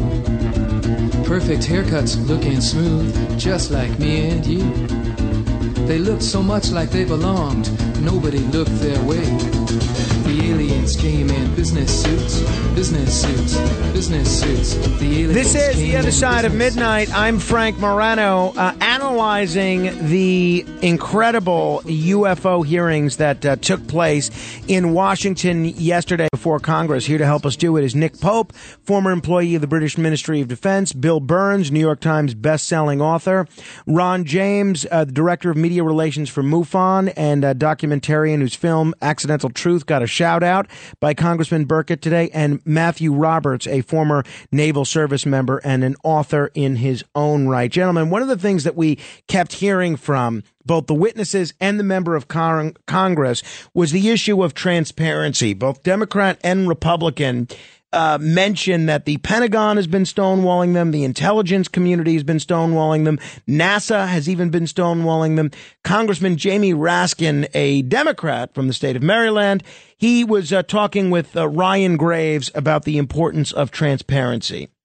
Are there common characteristics to the UAPs that have been cited by different pilots, and can you describe what the convergence of descriptions is? Certainly. We were primarily seeing dark gray or black cubes inside of a clear sphere. I'm sorry, dark gray or black cubes? Yes, inside of a clear sphere, where the apex or tips of the cube were touching the inside of that sphere. And that was primarily what was being reported when we were able to gain a visual tally of these objects. And that occurred over almost 8 years. And as far as I know, it's still occurring. I take it that you're arguing what we need is real transparency in a reporting system so we can get some clarity on what's going on out there, because there are many pilots in your situation, but we should have a way of developing a systematic inventory of all of such encounters. Is that right? Yes, and I think we need both transparency and the reporting. We have the reporting, but we need to make sure that information can be promulgated to commercial aviation as well as the rest of the populace. Matthew Roberts, what did you make of what the members of Congress were saying, that these agencies have not been cooperative in handing over information? And what do you think a better reporting system would look like? Well, the reporting system, as I understand it, that's set up right now is one that is meant to discourage reporting, actually, in that the pilots have to fill out this big long form. They're then interrogated for 8 hours about the encounter, and then at the end of that, they get some kind of mark in their record. So anything other than that would probably be a better reporting mechanism. But, we've really got to get to the bottom of this and understand that there are elements, right? We talk about the intelligence community covering this up. It's not the intelligence community writ large. There are elements within the intelligence community that are covering this up. And so, that's basically where we have to go with this. Ron James, one cynic emailed me after these hearings were going on and said, what a bust for believers. None of the witnesses had any proof. It was a clown show. All they helped are the military-industrial complex get more money to investigate, quote unquote, investigate this garbage. Now, interestingly enough, I heard from a lot of members of the UFO public that were also a little disappointed because there wasn't more groundbreaking information. Ron James, did you find this hearing to be at all anticlimactic, given the big buildup that we'd had from Congressman Burkett and others? Well, I might mention Tim's last name is actually Burchett. I appreciate that, and I'm sure he does too. Yeah, because I know when I interviewed him, he corrected me about 3 or 4 times. So, all right. So what we just got today was a high-ranking, plugged-in government official who nobody has been able to discredit, finally admitting that there is a non-human intelligence at work here. Now, I don't see how anybody can possibly be disappointed by this. It's not this big, giant disclosure that everybody wants. It's not Steve Bassett's big D disclosure. We're not there yet. But what we got was a quantum leap in this information, and it's only going to get better. The cynics are going to continue to be cynics. They're going to do it no matter what. If somebody would have walked in with an alien in a petri dish or a jar full of alcohol, they would have said it was fake. If a flying saucer appears over the White House, it'll be CG. So, there's a certain amount of people that are never going to be convinced. But we need to understand that what we got today was a leap in the official record of disclosure unfolding, and that was priceless. It was way better than the other hearings. Those were pretty disappointing. But at least today, somebody with some authority went on the record and said, yes, the crash debris is real, crash retrievals are real, technology reverse engineering programs are real, and non-human intelligence being encountered and biological samples being taken is all real. This is the beginning of this fleshing out. Nick Pope, to Ron James's point there about this all being put on the record, even though a lot of this is information that we'd heard before, testifying before Congress under oath is a lot different than giving an interview to 60 Minutes or the New York Times or News Nation, isn't it? Absolutely. It's one thing to talk to the media. It's quite another to stand in front of Congress under oath and put your testimony into the congressional record like this. I should just say a couple of other things about David Grush that might be quite useful for people if they're not aware. Firstly, I think he's rather more senior than a lot of people realize. He was a GS-15, which is the equivalent of a full bird colonel in the military. That's one point. The other point is I want to address this point from the skeptics that, well, all his information is second-hand. Well, yes and no. When I worked at the Ministry of Defense in the headquarters building, I worked, for example, with a lot of people who handled nuclear policy. I guarantee very few of those hundreds of people had actually ever seen or touched a nuclear bomb. But, of course, nuclear weapons are a reality. So you can work on an issue at the heart of that issue on the policy side without necessarily having touched the hardware. So that's not the showstopper that I think some of the skeptics and cynics think it is. And Bill Burns, what about these gripes from UFO World that you alluded to this sort of at the beginning at your first statement, that this is stuff that we've already heard? Did you find the hearing anticlimactic at all? Only insofar as what everyone was saying this was a first was not a first. For example, let's talk about biologics. There were congressional hearings under Gerald Ford when he was majority leader, all the way back in the 1960s after the Hillsdale, Michigan. And the people in Hillsdale, Michigan, who testified before Congress talked about alien creatures. That's why J. Allen Hynek, who was working for Project Blue Book at the time, called these swamp gas of these entities. Back in the 1970s, Professor James McDonald at the University of Arizona talked about biological entities that people have seen, and specifically the Lonnie Zamora case in Socorro, New Mexico. So again, it's wonderful that we're talking about biological entities and entities coming back and picking up their bodies. This was the basis for Close Encounters of the Third Kind. The story is that we've heard all this before in UFO circles. This is the first time in this go-round we're hearing this again. Ron James, I feel like we're talking to two different worlds, not only we in this conversation on the radio now, but the people that watch this hearing. There's UFO World that believes we're visited regularly by extraterrestrials.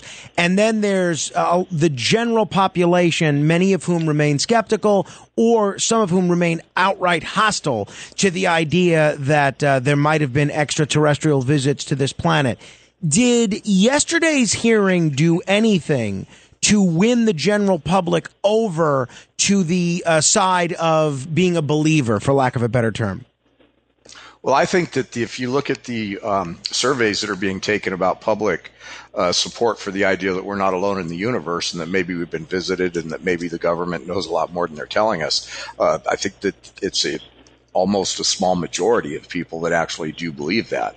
We are now in a time when we have entire generations raised on ancient aliens. And just to speak real quickly to what Bill just said, he's absolutely right that this stuff, this lore has been presented in official capacities, but it hasn't been presented by somebody with as much political and intelligence community gravitas as fact as it was by David Grush. Other people that have made these testimonies do not have his credibility, and that's why I think it is truly a milestone that stands alone.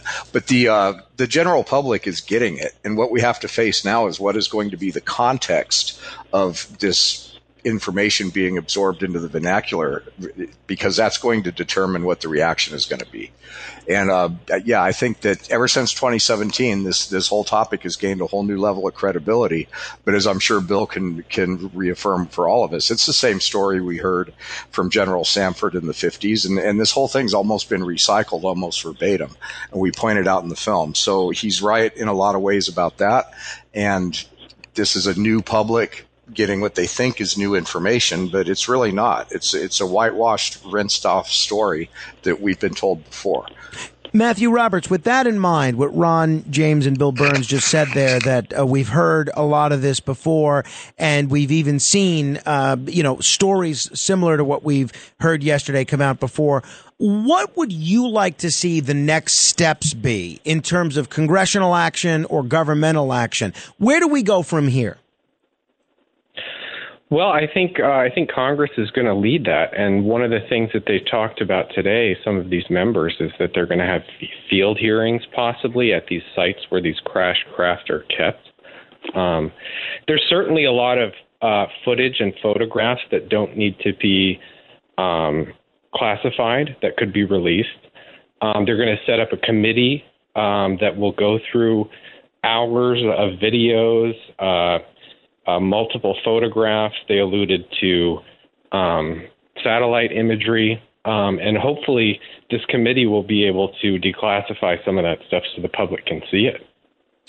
Nick Pope, we also heard from Senator Schumer last week. He's got an amendment in the Senate version of the National Defense Authorization Act, which would sort of which would mandate that everything that can be declassified ought to be shared with the public. Is that a big deal? Yes, it's a huge deal. One of the criticisms that one hears from time to time is that some of the congressional representatives who are speaking out on this are mavericks. And that, I'm not going to speak to that. But look, when you have the Senate Majority Leader putting his name to this, you've got the big guns in on this. And there are other big guns too. So some very, very kind of political heavyweights on both sides of the aisle. So this is a big deal. And absolutely, you're right to mention what's going on right now with the drafting of material for next year's National Defense Authorization Act. And that is 64 pages worth of amendment. And it's staggering going through it. What they are trying to do, in a nutshell, is paint the government into a corner and give them no way out of this. All right. A lot of people are eager to chat with all four of you and ask a few questions. We have 3 open lines if people want to jump on board, 800-848-9222. Before we go to the phones, though, Bill Burns, one of the things that I was hopeful about, and I think even one of the members of Congress mentioned this, is just by having this hearing and seeing these people speak out, that there's a little bit of a destigmatizing of this. There's a little bit of a more likelihood that both commercial airline pilots and military pilots will come forward with what they're seeing. Do you believe that's going to happen more after yesterday, Bill? Yes, it will, but it's not going to make that much of a difference because disclosure about these events, the disclosure about the truth behind these events, and we know the truth behind these events, but the disclosure of that truth is not going to come top down. Joe Biden or another president is not going to stand at the podium and disclose what he calls the truth. It's just not going to happen. Disclosure will come from the bottom up. It'll be a shared consciousness over and over again, hearings like this, being on the front page of a newspaper, because what's happening is that the Overton window, the window of reality in which things are deemed real and not real, that's expanding to include paranormal events, especially UFOs. 800-848-9222. If you have a question, let me begin with Sharon in New Jersey. Hello, Sharon. Yes, good evening, good morning. I would like to have a question answered by these specialists, which would be the experimentation of humans who have been abducted onto these alien craft, and the possible hybridization program that occurs as a result of experimentation with their genes and other parts regarding this. Matthew Roberts, you want to begin with that one? Yeah, I mean, that was certainly something that I wrote about in my book, and I experienced myself. I don't, however, view it as experimentation so much as a process, and that's kind of how I frame my experiences. But it's a process that has been ongoing for all of human history. Bill Burns, anything you would want to add there? Sure. If you look at various cases like Betty and Barney Hill back from 1961, look for a lot of cases. One of the things that the entities who have taken these people do is pull egg cells, pull sperm cells. Barney, who was an abductee, he was Betty Hill's husband, until the day he died, talked about the aliens putting a suction cup over his genitals and pulling out all the serum from him. There have been talks about the hybridization of the species. In fact, we investigated a case at Delcina, Mexico, where there was actual genetic hybridization going on between human beings and animals conducted supposedly by aliens. Actually, it was Big Pharma that was doing it. So, yes, that is true. That has been going on. Thank you, Sharon. We're going to continue with your calls in a moment. If you have questions, give us a call, 800-848-9222, 800-848-9222. We got Nick Pope here. We've got Matthew Roberts here. We've got Ron James here and Bill Burns. This is the A-Team. This is the best analysis of yesterday's hearing that you were going to hear anywhere. And if you have a question about what you heard in the hearing, these are the gentlemen to ask. 800-848-9222, straight ahead. The Other Side of Midnight.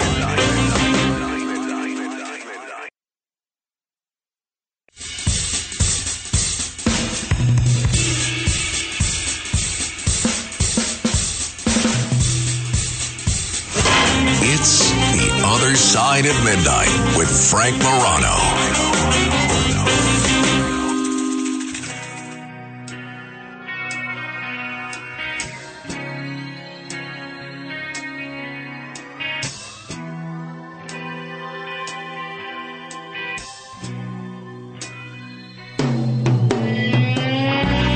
Have you ever been locked in a spaceship?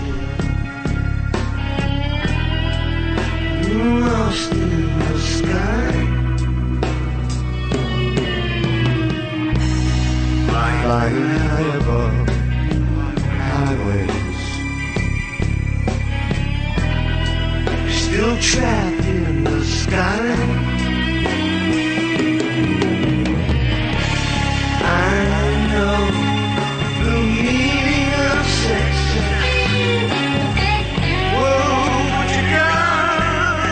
Now, is it true that you saw, in your words, a 40-foot flying tic-tac-shaped object? That's correct. Or for some people that can't know what a tic-tac is, it's a giant flying propane tank. Did this object come up on radar or interfere with your radar or the USS Princeton? The Princeton tracked it, the Nimitz tracked it, the E-2 tracked it. We never saw it on our radars. Our fire control radars never picked it up. The other airplane that took the video did get it on a radar. As soon as it tried to lock it, it jammed the radar, spit the lock, and he rapidly switched over to the targeting pod, which you can do in the F-18. From what you saw that day and what you've seen on video, did you see any source of propulsion from the flying object, including on any potential thermal scans from your aircraft? No, there's none. There's no IR plume coming out, and Chad, who took the video, went through all the EO, which is black and white TV, and the IR modes, and there's no visible signs of propulsion. It's just sitting in space at 20,000 feet. In your career, have you ever seen a propulsion system that creates no thermal exhaust? No. That is Congressman Nick Langworthy, Republican of New York State, questioning one of the witnesses at yesterday's hearing, Navy Commander David Fravor, on that infamous tic-tac object that they witnessed and recorded. Here to help us break down yesterday's hearing, Nick Pope, journalist, UFO expert, and former employee of the British Ministry of Defense, New York Times bestselling author Bill Burns, documentarian Ron James, and Naval Service member and author Matthew Roberts. A lot of people eager to chat with you. If you want to jump on board, you can do so, 800-848-9222. Let me say hello to Lynn in Maryland. Hello, Lynn.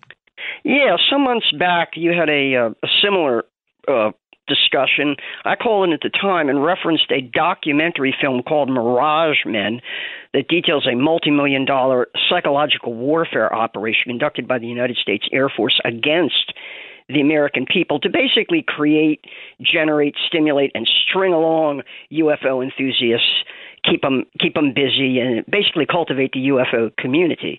And I advise all of your listeners who are interested in this subject to see that film, that documentary, Mirage Men. All right, so your question, Lynn, is this sort of a ruse? I have a question about Close Encounters of a Third Kind, though, which is a fictional representation of this. At the end of that, they show us the U.S. military generating a pandemic scare, an epidemic scare, to clear the area for a UFO landing. I would like members of your panel to answer yes or no. Would the Pentagon, are they capable of staging a pandemic scare in order to achieve an objective as they do in Close Encounters of the Third Kind? Bill, I know you've written a lot about close encounters and viruses. You want to tackle that one first? Sure. The answer to your question is a simple yes, and that's already happened. The United States military has nuclear, biological, and chemical, NBC. And when there is a UFO crash or a UFO landing, and the Close Encounters of the Third Kind, that movie was based on a real landing. I was told that by the head of NASA. These NBC units are cleansing units. They come in, they close off an area, nobody is allowed. The area is cleaned up. It may be nuclear, it may be biological, but that's what they use to clean up UFO sites. Gentlemen, I'll ask everybody else on that front. One of the things that I did hear a lot today is Congress is doing this to sort of distract the American public from something. And, you know, depending on where you fall on the political spectrum, it depends what the something that they're trying to distract us is. This is sort of just something for the public, the shiny object for the public to pay attention to, while the real business of government goes unviewed. Anybody want to take a stab at addressing that concern? I'll take that. Sure, exactly. I'm skeptical. I think back in the 50s and 60s, sure, from time to time when pilots saw things like the U-2 spy plane or the SR-71, the Air Force and the CIA sometimes talked up the idea of flying saucers as a kind of distraction. So it's possible that to some extent elements in the intelligence community sometimes use and abuse the UFO phenomenon for various purposes. But Congress, I mean, you've only got to look at the anger of some of those representatives when they say roadblocks have been put into their path to see that Congress is not part of that. Congress is trying to get to the bottom of what's going on. Ron James, is this a distraction? There's a lot of theories and stories about things like Project Bluebeam, where the whole ET scenario is mixed into some kind of conspiracy theory. There was a time when I believed that a little bit more than I believe it today. Even today, people like Stephen Greer will say that this painting these things as a threat is a whole ploy to get more money from the government or for the government to study this stuff and to make weapons. I think that these guys are kind of on their back feet a little bit. And although some of that stuff is possible, and maybe there was even a time when there were plans for things like this, like Werner von Braun said to his secretary. But I think right now what we're seeing is kind of a forced disclosure. Films like Accidental Truth and the fact that sooner or later the Webb telescope is going to see something, or Elon Musk is going to land on Mars, and it's going to be very clear that there was life there. They can't hide from this truth any longer, and they're in a real situation because they have to get out from under the liability for the deception. So we're seeing this very cleverly crafted thing.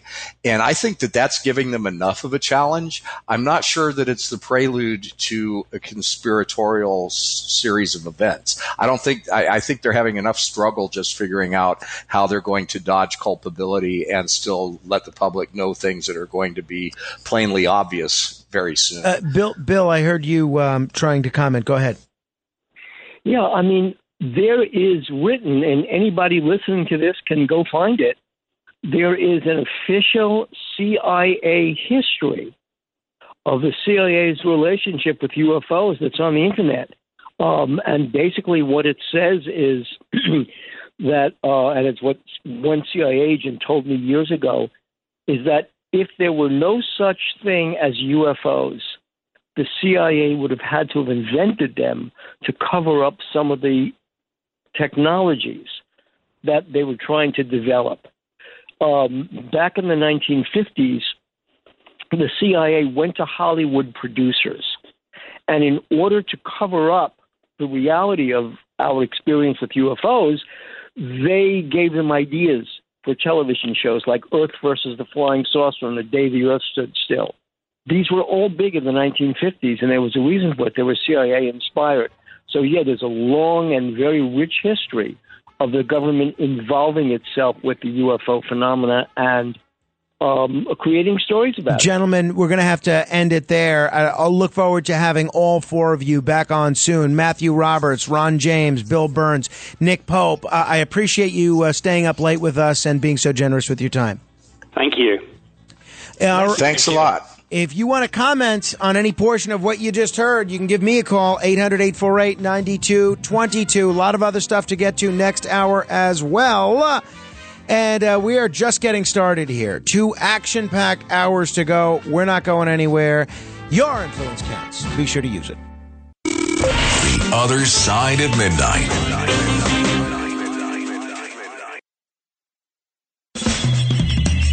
This is The Other Side of Midnight with Frank Morano. They're running a strange program, y'all. Talk Radio 77 WABC. Now, here's Frank Morano.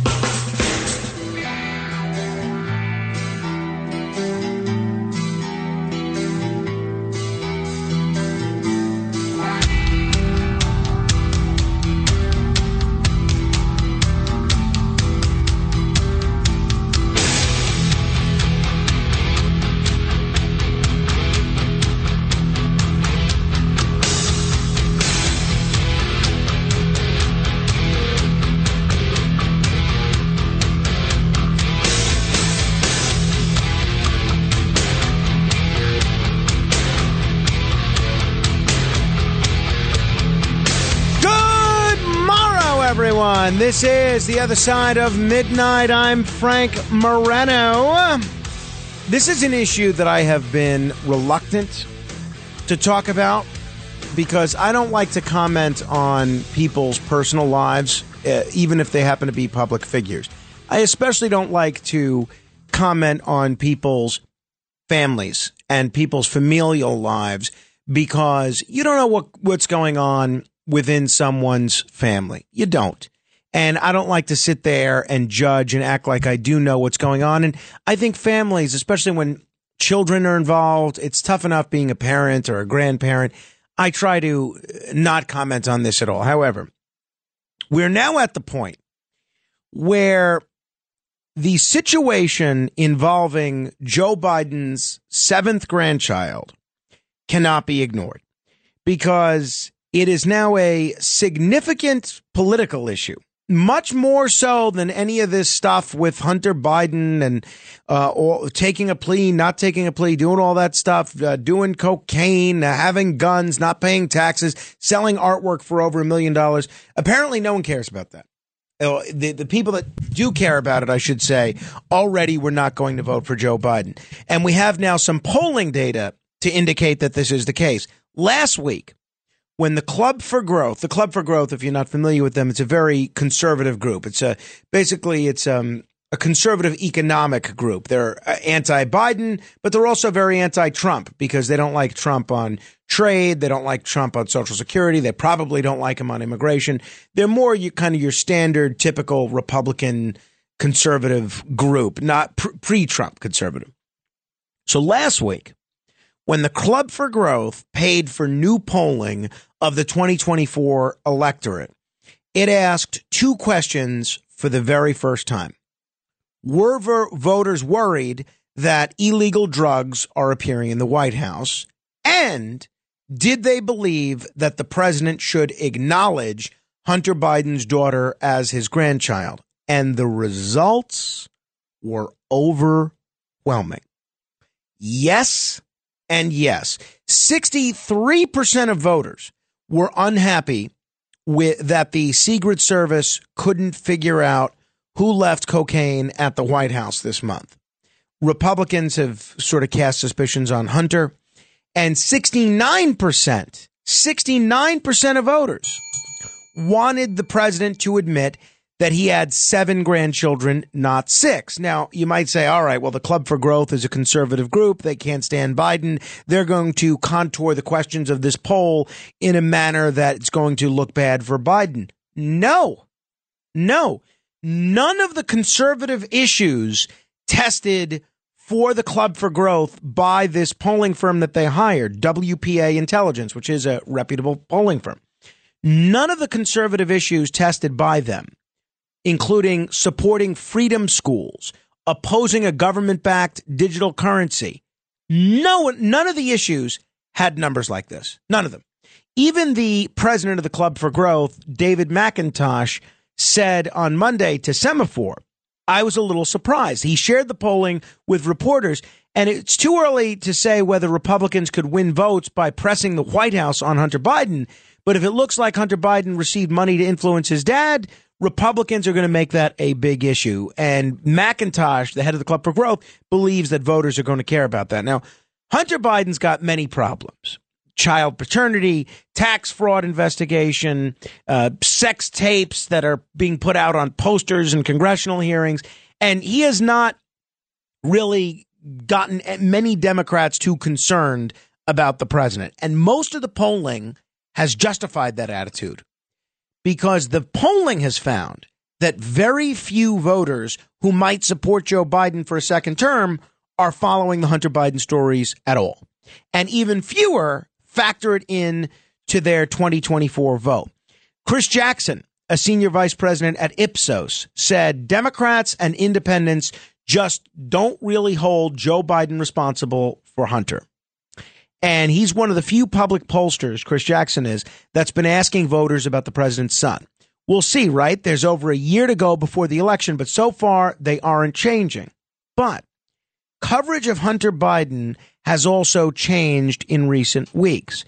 A wide range of stories about the president's son are now getting more traction outside of conservative media. And as Republicans step up their criticism of the Biden family, pollsters are watching to see if public attitudes change on this one. So, I mean, obviously, if there's proof that the president himself took bribes, then that might cause some voters to have a different view. But the issue of his 7th grandchild is a very different one. The view that, the Hunter Biden story is not moving many voters. The issue of his 7th grandchild apparently is. There was a story in USA Today a couple of days ago, USA Today being the paper, the day of the week being a few days ago. Headline, President Biden won't acknowledge his youngest granddaughter. It turns off even some supporters. And it goes through, first of all, it's a lengthy story. I'll link to it if you want to read it at facebook.com/Morano fan, facebook.com/Morano fan. USA Today, not exactly considered a conservative media publication. And it goes through all these voters who like Biden and voted for Biden, but they can't stand the fact that he will not acknowledge his 7th grandchild. Beth Binns, a grandmother of 7 and a retired receptionist from Philadelphia who votes Republican, she said, if that's the case, she was talking about, Hunter meeting this woman during the height of his drug addiction. If that's the case, that's fine, but just admit that you have a 7th grandchild. You can't leave that child out in the cold. I think it's a disgrace. And he calls himself a Christian, a Catholic. Louis Snipe tells USA Today he's a Lyft driver who spent years repairing pool tables. He admires President Joe Biden very much, voted for him, but he has a very different opinion of Grandpa Joe Biden. He credits Biden. He likes Biden on policy. He credits Biden for rebuilding the economy and restoring dignity to the White House. But Snipe has trouble squaring his support with one of Biden's family's decisions. The refusal to acknowledge the existence of his 4-year-old granddaughter in Arkansas. All of the other grandchildren, all of the 6 others, had stockings at the White House on Christmas time. The forward to the dedication page to Jill Biden's children book, that's the First Lady, her children's book was dedicated to her 6 grandchildren. They act like this child doesn't exist. And Biden's image as a family man who values decency and compassion, that is central to his political identity. And he's fostered this over 5 decades in public office. Yet, according to this USA Today article, even among Democratic supporters in Philadelphia, a city that Biden carried with more than 80% of the vote last time around, and where he kicked off his campaign in 2020, this question is not sitting well with voters, particularly among fellow grandparents who can put themselves in the president's shoes. Other Biden backers said they differ with him on how he handles this subject. Aaron Miller, a grandfather of 2, who is a big Biden supporter. That's one area where I think I have a disagreement. I think he should acknowledge that. That's another granddaughter, but I'm not sure how important that is to national policy. USA Today is not the only publication looking into this. Maureen Dowd from the New York Times, traditionally a very reliable liberal columnist, a couple of weeks ago, she had a column headlined, "It's 7 grandkids, Mr. President." And she gets into how likable Biden is. She talks about how her Republican sister even finds that Biden's gregarious Irish charm gets to her because she met him at a holiday party 10 years ago. She liked him. But then Maureen Dowd writes, "I was surprised recently when I discovered my sister writing a letter to President Biden, a plea that she had started in the middle of the night after mulling over the matter for quite a while. And this letter is all about how he should acknowledge this 7th grandchild, Navy, little Navy. They wouldn't allow her to use the Biden name, and Hunter's lawyers did whatever he could to support slash child support payments. And Maureen Dowd makes a pretty compelling case in this column. And again, she is a Biden supporter as well. She makes a pretty compelling case in this column that Biden should acknowledge his 7th grandchild. So I have a few questions for you on this that I'd love for you to weigh in on at 800-848-9222. One, you're seeing it reflected in polling. And I just cited 3 different media organizations, Semaphore, USA Today, and the New York Times. You're seeing it reflected in polling that 69% of voters care about this. The independents and the Democrats, they don't care about any of this Hunter Biden stuff. They care about little Navy and the fact that Biden won't acknowledge her. Question 1, does that hurt him in the upcoming election? 800-848-9222. Question 2, what do you make of the fact that this is not just the Daily Caller and the New York Post focusing on this story? What do you make of the fact that mainstream media outlets, Semaphore, USA Today, New York Times, even liberal-leaning media outlets, are now starting to cover this story? Do you think that's strategic, or is that just a reflection of what their readership wants to hear? 3, what would you do in this situation? Obviously, look, I can't imagine being in a situation where I had a son that wouldn't acknowledge his own child. But if you're in that position and if you have a child that won't acknowledge his own child and has no relationship with her or the mother, do you still treat that child as a grandchild? I think my answer would be yes. But I'm curious if you've ever been in a similar position and what you make of this. 800-848-9222. Curious if you think it affects the election. Curious about what you think of the increasing coverage on this from non-conservative media outlets. And I'm curious about what you would do, putting aside all the political stuff, what you would do if you were in President Biden's shoes. 800-848-9222. I think it's really sad. I mean, this 4-year-old girl has nothing to do with politics. She has nothing to do with Hunter. She has nothing to do with the president or his policies. So I hate to, this is why I avoided covering the story for so long and I avoided commenting on it, because I hate to see an innocent little girl be treated as a political football. But people care about this. People care about this. And it has not really sat well with me that he, who acts like this big family man, won't even acknowledge that he has 7 grandchildren. Curious how you feel about it. 800-848-9222. Johnny is listening on WCBM in Baltimore. Hello, Johnny. Yes, forget all the politics aside. This is an issue of basic human decency. That little girl had no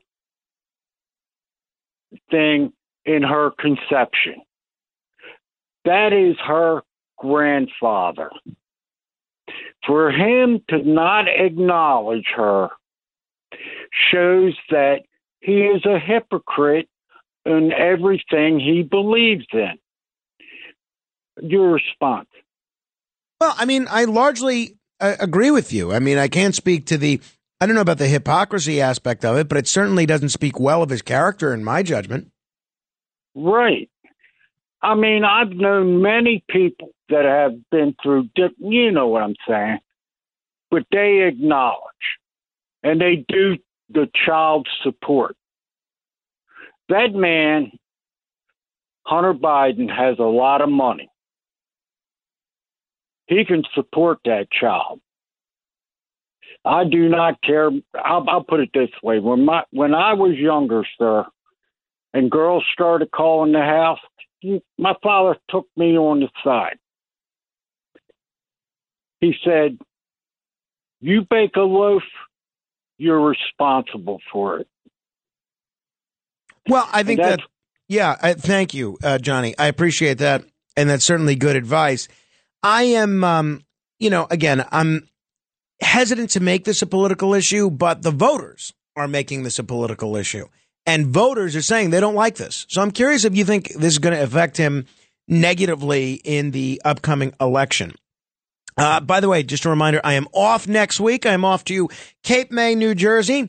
Very pleased to be heard right now in Cape May, New Jersey, on a wonderful talk station, WOND, Talk 1400 in Atlantic City, which is our South Jersey affiliate. Great listenership, not only in Atlantic City, but in Cape May. And we're going to talk with Dave Damiani in a few minutes about Tony Bennett and about music in general and about kind of where he comes down on the Tony Bennett side of things in terms of his musical legacy. But one of the things that I like about Cape May, New Jersey is all the parkland. There's great state parks and all sorts of historical sightings. I don't know that there's any national parks in Cape May, New Jersey. In fact, I'm relatively certain there's not. But I came across this article yesterday that I just had to share, which is apropos of nothing, relevant to nothing. It is an article in mentalfloss.com, which is a fun website that's got all sorts of amazing facts and big questions. And they found 10 strange and surprisingly specific national park rules. I'm going to share a few of these with you. At Death Valley National Park, there is no giving birth in the Saline Valley Hot Springs. Now, how did they come up with that kind of a rule? And what are you supposed to do if you're going into labor? Oh, well, we're in Death Valley. We got to hold it in. I mean, that's the most ridiculous rule I've ever heard. Grand Canyon National Park, which the gentleman who played the $1,000 minute yesterday thought was in Colorado. No pets on your rafting trip. I can understand that one because especially these days, everyone's trying to bring these little dogs with them. They might claw at the raft and might cause the raft to deflate. In Shenandoah National Park, which is a beautiful waterfall-filled getaway, they have an interesting rule. This is not a joke. No burying your poop less than 3 inches deep. That's a rule at Shenandoah National Park. So if you're heading there, if you're off next week and you're making a trip over to Shenandoah National Park, dig deeply. Dig deeply. At all national parks, and I think this is a good rule as well, at all national parks, you are not allowed to tease animals while they breed. No teasing of the animals. I do wonder how they decided to make that a rule. At all Washington, D.C. national parks, no intimidating golfers or tennis players. I guess you're free to intimidate pickleballers or frisbee players or touch football players, whatever. At Joshua Tree National Park, no balloons without a permit. How do you get a permit for balloons at Joshua Tree National Park? And does that mean you can have balloons without a permit at any other national park? In all national parks, and I don't know how much they enforce this rule. I'm curious if anyone's experienced this. No swearing or making obscene gestures. Also at all national parks, no building cairns, C-A-I-R-N-S. Is that how you pronounce it? Cairns, or disturbing existing ones. Cairns are vertically stacked piles of rocks that you've probably seen before on a hike. And apparently park officials place them there to mark trails. So you can't build one because then it'll screw people up on what trails they're on, and you can't disturb existing ones. All national parks, no moving or disturbing dead fish. And also, no rolling a rock down a hill. So now you know the rules for attending a national park, the surprisingly specific rules of attending a national park. All right, 800-848-9222, 800-848-9222. Janet is in Bergen County, New Jersey. Hello, Janet. Good morning. Morning. Question. If that was my grandfather, in other words, who would want to have him as a grandfather? You could say that is because this is the truth, because the DNA proves it. But I wouldn't want my kid to be near that man. He's a liar. He's a cheat. I mean, since in college, they have proof, everything that he's done. But as a 4-year-old, you wouldn't want your kid with that man now who is a murderer in Long Island. Well, I mean, I think Rex You Heuermann. can say that he is, but I wouldn't want my child. Listen, she's getting a fortune of money so far. It was originally $20,000 a month, and now I think they knocked it down to $5,000 a month. But take the money and say it is, but you don't want him to be. You don't want your daughter to be with that family. Well, fair enough, Janet. They're evil. Yeah, thank you. You know, one, I think you're way out of line comparing the president of the United States to a serial killer that murdered multiple people. I think it's not the same league. It's not even the same sport. It's not even apples and oranges. It's two very different. It's the animal kingdom and the vegetable kingdom. But let's say your broader point about some of the things that Biden has done, going all the way back to college, plagiarism and so forth. As a 4-year-old, you don't know that. I mean, I don't know what my grandparents were up to when they were well, my grandparents never went to college, but when they were college age. And when I was 4 years old, I wouldn't have cared. You just want to spend time with your grandfather or your grandmother. So I just think it speaks poorly of him that he doesn't want anything to do with her. And apparently the voters agree, according to this poll from the Club for Growth. The one thing that I do wonder, though, is this sort of strategic on the part of the mainstream press, in that we have started to see the mainstream press at the White House ask more questions about things like Hunter Biden and other things. Is this sort of the center-left press becoming more disillusioned with President Biden and hoping that he can be damaged enough that another candidate can come in? I'm not so sure that anybody is putting this out there with that Machiavellian an attempt, but I'm sure other people may think that was the case. 800-848-9222 if you want to comment. I think it's a reflection of people want to know about what's going on here, and that's why these media publications are spending all this time on this, because that's the one thing conservative media, liberal media all have in common. They're all into it for clicks. They all want the clicks. They all want the viewers. They all want eyeballs, basically. And they want folks to pay attention to this story. And folks are interested in this story, for better or for worse. And I'm curious if there's going to be any sort of a political ramification to this. By the way, we're on Twitter as well, at Frank Morano. That's Frank, Morano. And you can also find us on Facebook at facebook.com/Morano fan. Going to talk with one of the better modern day crooners, Dave Damiani. He is always one of these guys. I've known him for quite some time. He sings with my buddy Joe Piscopo, and I've seen him perform many times. A great performer. And he's one of these guys that you always view as sort of eternally youthful. Apparently, he is now turning 50 years old, and he is turning 50 years old in the kind of style that I'd like to turn 50 as part of a burlesque show. So we're going to ask him about that. We'll ask him about Tony Bennett and a whole lot of other things throughout the course of our discussion in a moment. Again, if you want to join the Facebook group, you can do so by searching Morano Radio Fans and Haters on Facebook. That's Morano Radio Fans and Haters. A little bit later, I want to get into a story that you probably have not heard much about, but I think you're going to be really interested in. And I pride myself on our ability to find these stories that the rest of the world has missed or may not care about, but that I bring to your attention. And I got a question a few weeks ago. Has anybody ever asked you to pay for an interview? Like when you invite a guest on the show, has anybody ever asked you to pay for them? And I mentioned that there were only 2 people that had asked me to pay to have them on the show. Well, now, as of yesterday, there is now a 3rd person that I can add to that list. You're not going to believe who it is. I'll tell you in just a bit. Dave Damiani joins me on the other side of midnight, straight ahead. The Other Side of Midnight with Frank Morano.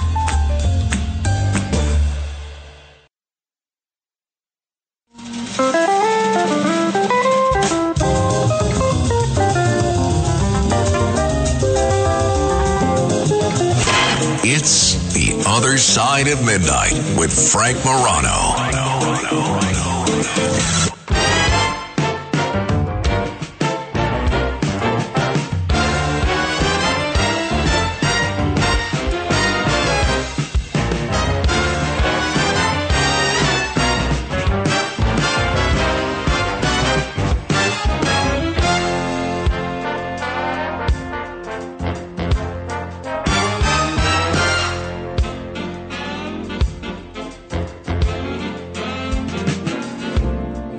Crazy, I ain't gonna lie anymore.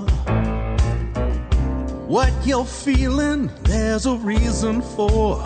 Oh, I'm gonna do right. Yeah, I've got to do right. Do I love you? Oh, you know I've tried. What you're after, you can't find in my eyes. Oh, I'm gonna do right. Yeah, I've got to do right.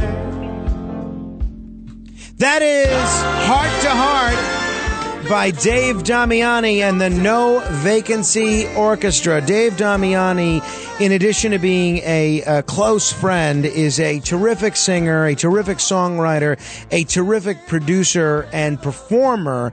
And, by the way, he is an occasional fill-in host on our Atlantic City affiliate, WOND. And he has performed with some of the all-time greats in the music business from many different eras. He's performed with Bobby Rydell. He's performed with people like Eugene Landau Murphy Jr. He's performed with people like my friend Joe Piscopo. He's performed with Haley Reinhart. He is a sight to behold, and I am thrilled that he's agreed to get up early with us this morning. Hello, Dave. Hey, good morning, Frank. How are you, my friend? I am doing great, Dave. Obviously, a whole lot of news in the last few days about the passing of Tony Bennett, who we lost this week at the age of 96. Now, in your lengthy list of stars from different eras that you performed with, I don't believe that you've ever performed with Tony Bennett, have you?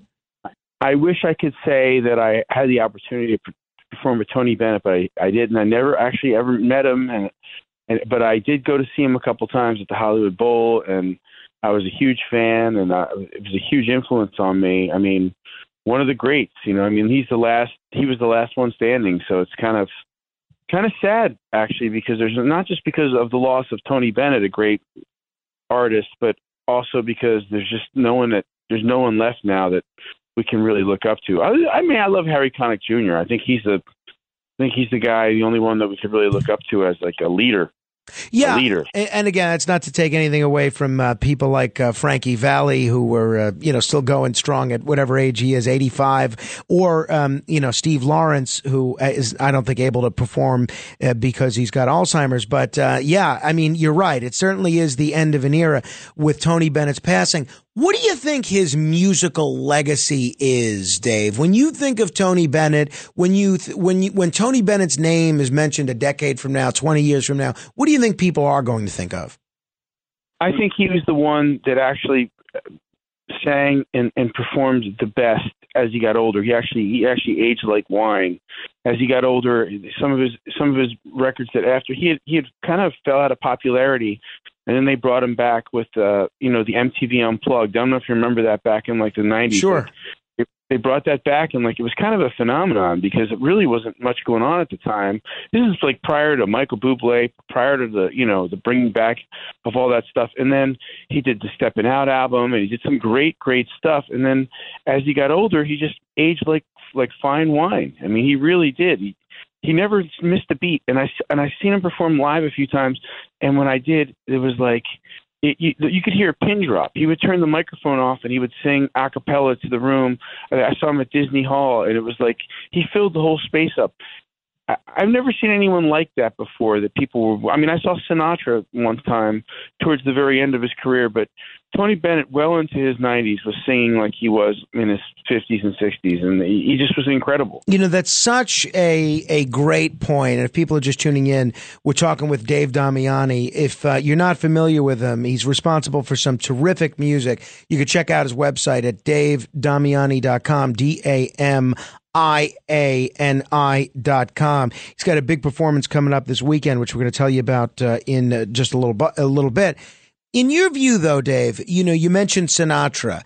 There's so many great crooners throughout the 20th century and even the 21st. You got people like Vic Damone, Frank Sinatra, even in more recent years, people like Michael Bublé. What do you think it is that made Tony Bennett's music different than those guys? Because he really did seem to have a distinctly different style from all of the other crooners of the 60s, 70s, and 80s. You know, like when you go see a movie and you see like Jack Nicholson and he plays a character, but basically it's Jack Nicholson playing himself. Or like Robert De Niro. Sometimes you see him in a character, but it's like we had it on the other night. We were watching Dirty Grandpa, and it's so funny. But it's basically Robert De Niro playing this It's himself in the character. Tony Bennett came up with a couple of really cool things. He played himself in every song, and who he was the type of person that you want to meet the guy, you want to talk to him, you want to know what he's all about because he's genuine, he's authentic. And I don't know many. I mean, like Vic Damone was an amazing singer. Frankie Valli's an amazing singer. I mean, you can't. But the genres are a little different. I mean, let's be honest. But when you talk about Tony Bennett, this guy was an authentic person, authentic soul, and it came through. The lyric came through, and you understood the story he was telling. Not always do I feel that way when I'm listening to every crooner. There's some people that sound great, that have a great voice, and you can't undeniably, wow, what a pretty tone. Undeniably, wow, what a incredible vibrato. But something about Tony Bennett's personality, he just seemed like the type of person that you know, like your cool uncle or your cool grandpa or your cool, you know, and that's what it was to me always. Yeah, that's a great way of describing him and the kind of the vibe that he gave off. Do you have a favorite Tony Bennett song, either to listen to or to sing? I always liked I Want to Be Around. I always I want to be around to pick up the pieces when somebody breaks your heart, somebody twice as smart as I. It was a great, great song, and it's a great, great story about. Did you ever hear the story about how that song was written? No, tell me. It was this woman had a breakup, and she sent. She was a huge fan of Johnny Mercer, and she sent the lyric to Johnny Mercer. She was working in a drugstore. She was a pharmacist, and he read it. And he wrote the music to it, and he touched up a couple of things, and that song became a song because she sent this song to Johnny Mercer, thought he would like it. He made it and got Tony Bennett to record it. That's incredible. I had no idea about any of that. That's remarkable. You know, the number one song. That is crazy on the one hand, but not at all surprising on the other hand. You know, it's funny that you mentioned the MTV Unplugged renaissance of Tony Bennett's career, because it's amazing to think about, but that was almost 30 years ago. I mean, that, even if the song, if he was new at the time, he would be a throwback these days. And yet his music, even his first number one hit, it was still getting played on the radio up until recently. His music has withstood the test of time. We've seen a lot of other musical artists. Their hits don't necessarily withstand the test of time. What do you think it is about Tony Bennett's style of music that decades after these songs were recorded, people still enjoy them just as much? Well, first off, the song choices are the best. I mean, back then, you know, there were no one-hit wonders because you had songwriters, and then you had orchestra band members, and then you had singers. And he just sang because he was a great singer. You know, the Beatles came along, and the studios decided to say, well, guess what? We're going to have all these bands write songs. Well, not everybody was as good as the Beatles. That's why you had a bunch of one-hit wonders. They saved a bunch of money. But back in the day, the craft of songwriting, and actually Tony Bennett as a singer knew what songs to pick. I mean, I love the Count Basie record. I mean, I love, you know, look, the opening of Goodfellas. I mean, Rags to Riches. I didn't never heard that song until I saw that movie. That was the early 90s. You know, I mean, I was you know, pretty young back then, so I heard the song. That turned me on to this music, and it transcended decades, and it transcended age, and still today people listen to it. I went Monday night, I took my daughter to go see Billy Joel at the Madison Square Garden show, and he you know, he said, I'm gonna dedicate the song to Tony Bennett. And I mean, I'm getting choked up talking about it.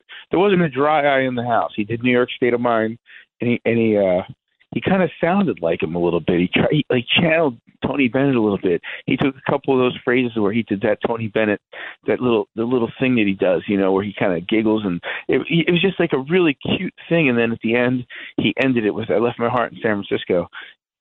Just as part of the ending, and there wasn't a dry eye in the house. That's outstanding. That is outstanding. Talking with Dave Damiani. You could check out his website, davedamiani.com.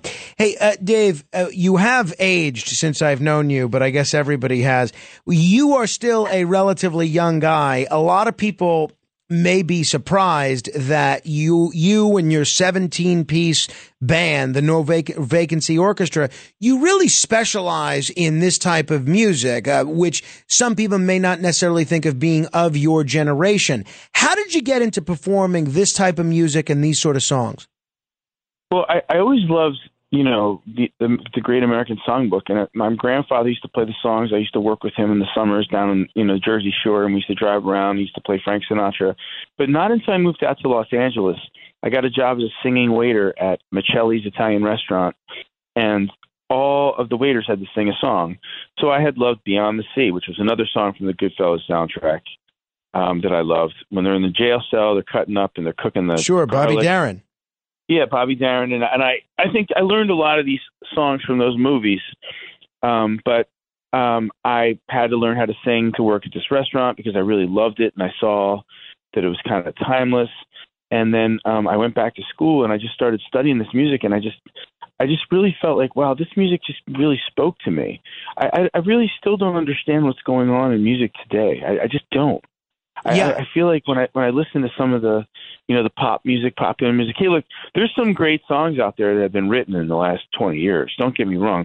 There's a song I'm going to just throw a couple out there. There's a song by John Mayer called Daughters. That's just, if you have a daughter, it's an incredible song. Or if you don't, it's an incredible song. Or even like the Justin Bieber song that he wrote, Love Yourself. I mean, there's some great songs that are being written out there, but for the most part, I really don't understand what's going on in the music industry. I love the old standards. I love the old Great American Songbook. You can't beat George Gershwin and Jimmy McHugh and Jerome Kern and Irving Berlin. And there's something special about the way that they wrote these lyrics and the way that they tied them together. And it's just that people aren't putting that much thought into it anymore. Yeah. Well said. I totally agree with you on that. Hey, it's hard to believe because you're one of these guys. Maybe it's your boyish charm or your good looks, whatever the case may be. You are seen as just sort of eternally youthful. Are you really turning 50 years old? Dude, it's so ridiculous. I can't even believe it. Nobody can. My daughter said, Dad, I'm telling everybody you're turning 20. Like, she's laughing at it. It doesn't feel like I'm turning 50. It's bizarre. I just don't. I don't feel 50. I don't want to be 50, but you know what? I'm going to embrace it. What are you going to do? What are you going to do, Frank? Yeah, good for you. We're all going to get there. We all got to enjoy it. And actually, I'm enjoying this part of my life, spending time with my daughter, who's out here with me. We're down the Jersey Shore. We're having a great time together. We're traveling up and back and forth to New York, and she's getting ready to go to college, and I'm really enjoying being a parent. And I have some great friends like you and some great people in my life that it's time to maybe start to appreciate that a little bit more and spend some more time with people. And you are now eligible for AARP, which I can't believe. It's remarkable. And from what I'm told, there's some great discounts. You should sign up. But in order to commemorate this august occasion, this Sunday night, you are throwing this blowout big half-century birthday bash. I'm actually going to try and be there, and I'm going to try and come with a couple of friends because I'm going to be not far from you in Cape May. What are you going to be doing, and what's the story here? Where is it going to be? Well, it's going to be at the Anchor Rock Club in New York City. It's right off the boardwalk. Not New York City, Atlantic City. In Atlantic City, right off the boardwalk off New York Avenue by the Irish Pub. There's a little ramp there. It used to be the old Deja Vu nightclub. And I think it was called Chez Paris, too, years ago. But it's an incredible, really cool, sexy little club. I have some guest singers popping in. Some of the people that we mentioned earlier, we don't know, going to know exactly until the day of who's coming. But some of the celebrity friends that I play with are talking about coming by, and then I have a couple of burlesque dancers that we've choreographed a couple numbers to, and we're going to make it a fun party, man. We're going to have a great time. And I'm going to get a little photo booth. People are going to take some photos, and we're going to party way into the night. So the family will be there, the friends will be there. Atlantic City former Mayor Don Guardian, I expect him to be there and do a little introduction. AC Mike, of course. So it's going to be a really, really nice night. I'm excited about it. Well, that is exciting, and I would try and give you a hard time about getting a speaking part if our buddy AC Mike, who's also heard every day on Talk 1400 WOND. But by that time of the evening, there's absolutely no scenario in which I'm going to be sober, so I will enjoy letting other people speak.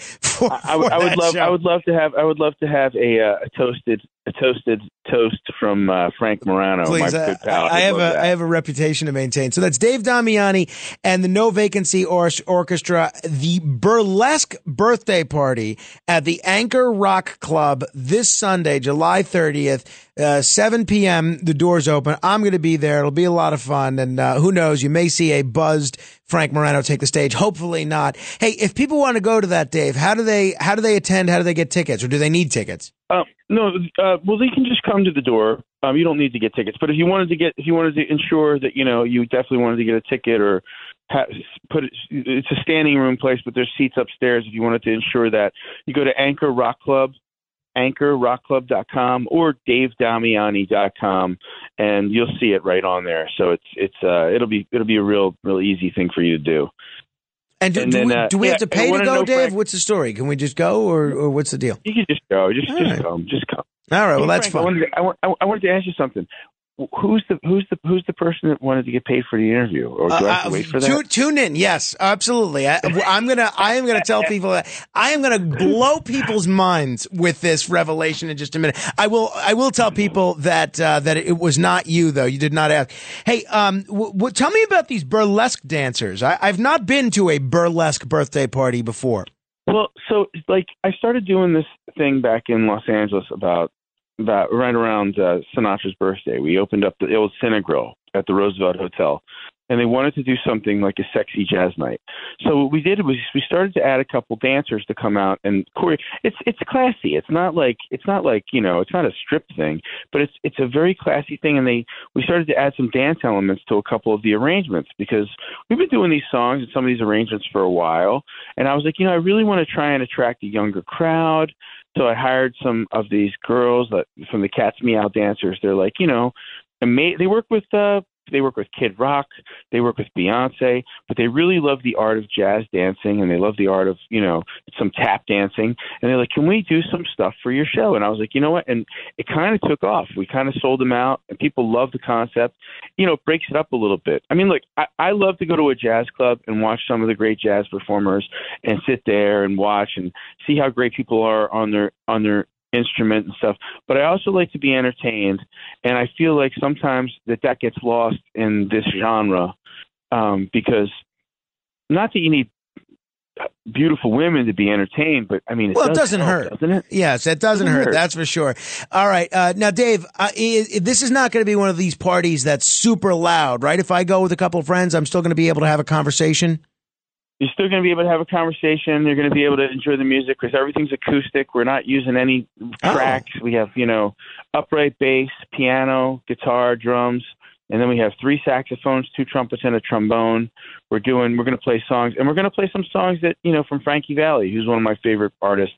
And we're going to do a song from Tony Orlando that I just got an arrangement. Oh, great. Great guy. We're going to add in some stuff. What a great guy. What an incredible guy he is. That is for sure. All right. So come see Dave Damiani and a host of celebrities and a lot of great talents, and probably most important, the burlesque dancers at the Anchor Rock Club, 7 p.m. this Sunday night in Atlantic City. I'm looking forward to seeing you, Dave, and toasting the fact that no one has killed you in a half a century. I know, right? Can you believe that? No, you beat the odds. That's for sure. That's for sure. All right, Dave. Happy birthday. I love you, Frank. Thanks again, man. You too, have a great night. Thank you. 800-848-9222 if you want to comment. Hopefully I'll see some of you there. It'll be a lot of fun. We've already planned in an Atlantic City excursion into our Cape May trip, so it'll probably be on Sunday, and I'll take a trip over to the Anchor. All right, 800-848-9222. This is The Other Side of Midnight. Straight ahead. The Other Side of Midnight.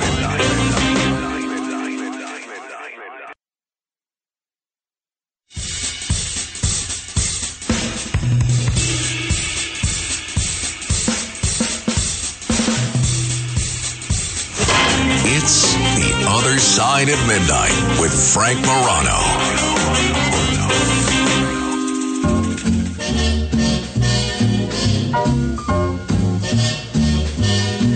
Somewhere beyond the sea, somewhere waiting for me, my lover stands on golden sands and watches the ships that go sailing. Somewhere beyond the sea, she's there watching for me. If I could fly like birds on high, then straight to her arms I'd go sailing. It's far Beyond the Sea by the great Bobby Darin. I'll tell you, there's also a terrific picture about Bobby Darin. It's called Beyond the Sea. It stars Kevin Spacey, and he sings as Bobby Darin in the picture. And I have to tell you, and maybe it's okay to say this now that Kevin Spacey's been acquitted of all those charges in England, which maybe we'll talk about.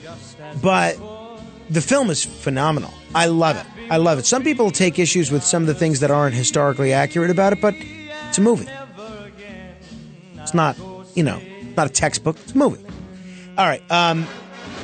So, as I mentioned, there had been 2 guests that had previously asked to be paid for the privilege of an interview, for my interviewing them. And needless to say, I did not pay either of them, and they didn't come on the show. It's fine. So, let me give you a little context. We have a guest booker that works at our radio network.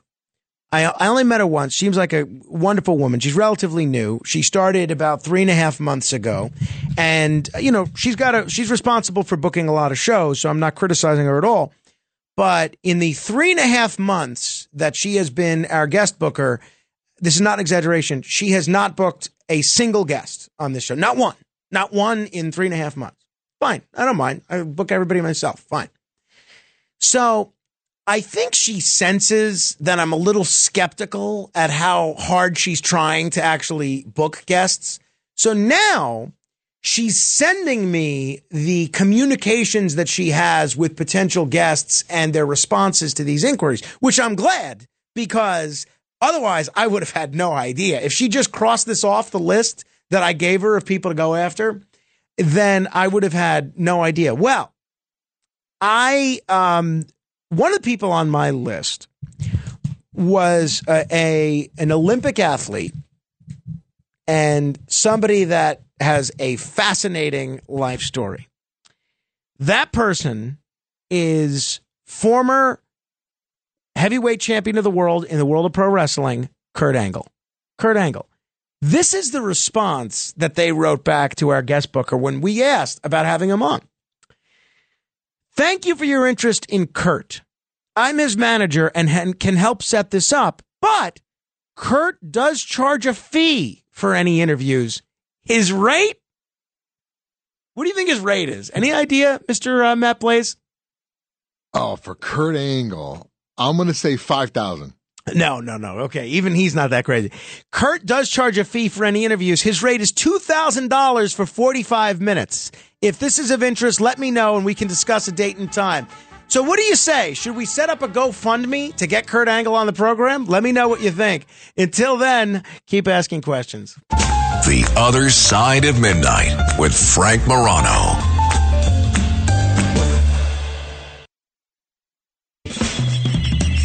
This is The Other Side of Midnight with Frank Morano. They're running a strange program, y'all. Talk Radio 77 WABC. Now, here's Frank Morano.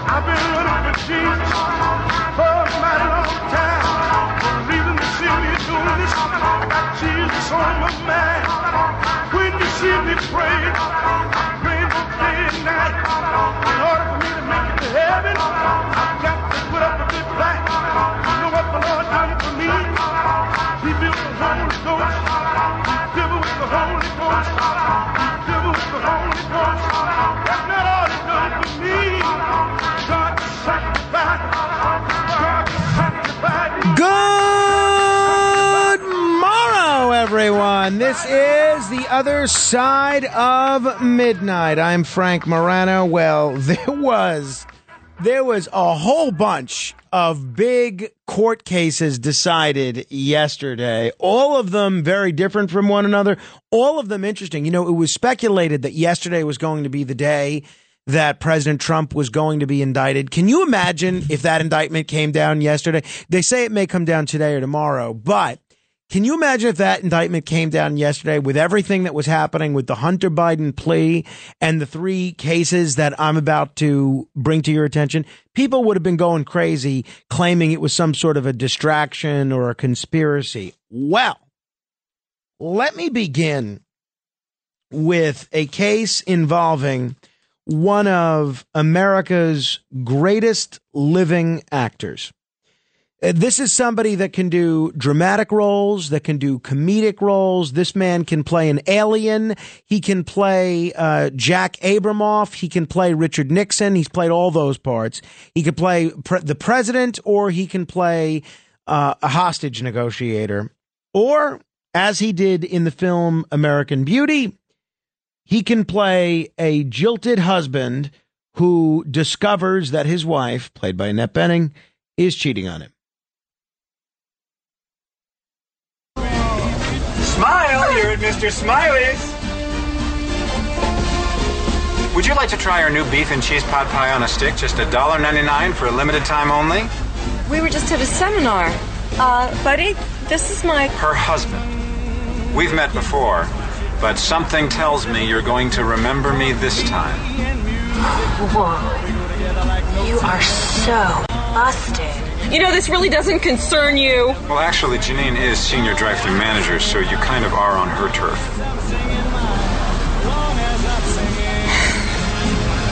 So, this makes sense. Oh, Lester. Honey, it's okay. I want you to be happy. Would you like smiley sauce with that? Lester, just stop it. No. You don't get to tell me what to do. Ever again. There has never been an actor that enunciates the way Kevin Spacey does. In terms of actors that can actually become the part that they're playing, other than maybe Gary Oldman or Tom Hanks, I don't know that there's anybody that comes close to Kevin Spacey. You see Clint Eastwood in a movie, great actor, wonderful actor, one of my favorites, but he's Clint Eastwood in every movie. Same thing with Gary Cooper or John Wayne or Harrison Ford. Kevin Spacey becomes the role that he's playing. Now, just because he's a good actor, and he was one of my favorites, I love the series House of Cards. I love really everything that I've ever seen him in. Just because he's a good actor doesn't mean he's not a creep. Bill Cosby, by all accounts, based on what we know now, is probably a creep, in spite of the fact that he's a gifted comedic actor and a pretty good stand-up comic as well. O.J. Simpson, fine actor, nowhere near as good as someone like Kevin Spacey. I believe he's probably a murderer, but even if he's not a murderer, he's still a total degenerate creep. So I looked at all these charges that Kevin Spacey was going into with an open mind. Remember, this was the height of the Me Too era. And I was saying, all right, maybe he's just a creep, just like all these other guys. Well, yesterday, a jury in London acquitted Kevin Spacey on charges of sexual assault. This latest court victory, after a series of men have accused him of misconduct during Spacey's trial, which took 4 weeks. He had argued that he was a big flirt, but did not assault anyone. Accusations in the trial included 3 men who said Spacey aggressively grabbed their crotches, and another who said he woke up to the actor performing oral sex on him after going back to Spacey's London apartment for beer. You know what? Just let me also interject here. If you go back to someone's apartment alone, and you know they're of the same sexual persuasion that you are, if you're a heterosexual male and you're going to a heterosexual female's apartment at night, and you know there's going to be alcohol involved, what are you expecting to happen? Same thing if you're gay. I think it was pretty much an open secret that anybody Kevin Spacey worked with knew that he was gay. If you're a gay man and you're going back to his apartment alone for a beer, what do you think you're going to do? Play checkers? I don't understand this. How people go in and then say, oh, I had no idea what was going on. Now, I'm not trying to victim shame here because I know that was an argument that came up in the Harvey Weinstein case as well. But these allegations spanned in this trial from 2001 to 2013, a period in which Spacey spent a good portion of his time as the artistic director for the Old Vic Theater. The men who said Spacey assaulted them came forward after an American actor came out saying that Spacey committed an act of sexual misconduct against him. This was as the Me Too movement was rising to prominence about 6 years ago. British actor Christine Agnew described the former House of Cards star as a bully who preyed on men from behind a shield of fame. Spacey testified in the trial. He said, "My world exploded. There was a rush to judgment. And before the first question was asked or answered, I lost my job. I lost my reputation. I lost everything in a matter of days." Last year, he also emerged victorious in a $40 million sexual misconduct lawsuit brought against him by actor Anthony Rapp. Earlier this month, Spacey predicted that he'd soon be working again after an acquittal in this UK trial. So this was Kevin Spacey leaving after the jury reached their verdict and leaving the courtroom. That I'm enormously grateful to the jury for having taken the time to examine all of the evidence and all of the facts carefully before they reach their decision. And I am humbled by the outcome today. So as of now, this guy who essentially has not been able to work in motion pictures for the last 6 years or on television. Remember, they fired him from the last season of House of Cards, and that season was absolutely terrible. It's the only one that's unwatchable. First one's great. Second one's very good. Third one is it's okay. Fourth one is not good. The last season without Kevin Spacey, that's the only one that's actually unwatchable. Kevin Spacey has now been resoundingly cleared of every single Me Too era accusation against him that's actually been adjudicated in a court of law. And despite having his career and reputation destroyed, he's been cleared in every courtroom. At what point can we conclude that Kevin Spacey was a victim of this Me Too witch hunt? This rush to judgment, this trial by media, which has taken down so many men. He has not been found guilty in a criminal court or a civil court anywhere. And yet, his career was ruined.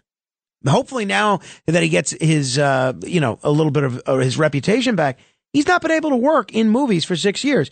So after the initial wave of now disproven Me Too allegations, Sony actually went so far as to remove any trace of Kevin Spacey from a finished movie that he had starred in. Understand, the movie was done, and it was they re-edited it at substantial cost and had to reshoot all of his scenes with Christopher Plummer. And it was still a good movie, but I mean, that's crazy. It's like reminds me of the old Soviet Union when you'd fall out of favor with the Soviet Politburo and they airbrush you out of the photographs. Netflix severed all ties with him, despite the fact that he was the lead role in the show that put them on the map, House of Cards, which was their first original show. Now, again, there's a lot of people in the private sector and a lot of people that you've never heard of that they've had their lives ruined and their careers ruined by false Me Too allegations. And it's difficult to kind of pass the hat around and play the world's smallest violin for Kevin Spacey because he remained a very wealthy celebrity throughout this whole ordeal. But that doesn't mean that he was any less wronged by this moral panic, which upended his life for the last 6 years based on allegations that have now been comprehensively discredited in 2 different countries. You know, the old phrase from Ray Donovan, the Secretary of Labor in the Reagan administration, who was smeared with some allegations early on, rings true. Where does this man go to get his reputation back? Now, Kevin Spacey is a genuinely good actor who for the last 6 years has been, in my view, and I think this has been borne out, wrongly deprived of the ability to continue doing what he's good at and what I enjoy seeing him doing because of this toxic zealotry of the Me Too movement and this cowardice on the part of corporations and this total disregard for needing to prove allegations. You know, one of the things that I am so grateful for is that I work for someone like John Catsimatidis, who does not go for this trial by media, this career assassination based on allegations. The people that he employs on radio alone, do you think half of these people could work at any other media company? Of course they couldn't, because no corporation would have the stones to hire these people. And John, to his credit, he said, no, I don't care if someone's good on the radio. I'm going to hire them. I don't care about what they might have done in their past or what unproven allegation might be out there against them. That is the rarity. That's not the attitude Netflix has. That's not the attitude Sony has. That's not the attitude any of these major media corporations have when they fire you as soon as you're accused of something that's tawdry. I mean, you watch any of Kevin Spacey's films, and the last one that he made right before he was randomly decreed to be a Hollywood pariah was Baby Driver. That movie is worth watching just for the soundtrack. We play a lot of the songs from that soundtrack frequently on this program. That 6 years later, the only proven victim to have been really proven in any of this stuff is him, is Kevin Spacey. And I remember when Kevin Spacey was mocked for putting out this video of himself delivering an in-character monologue denying the charges as Frank Underwood. Now, who was he mocked by? He was mocked by everybody, including me. I said, this is so weird for him to become a fictional character, Frank Underwood, to address real-world allegations. And I still think it's weird. But if you go back and watch this now, who got the last laugh? So I'll ask you the question, where does Kevin Spacey go to get his reputation back?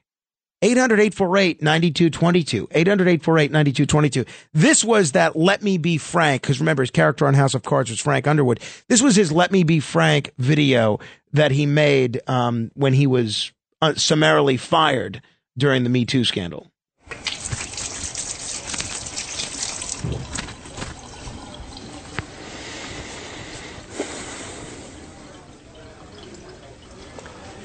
I know what you want.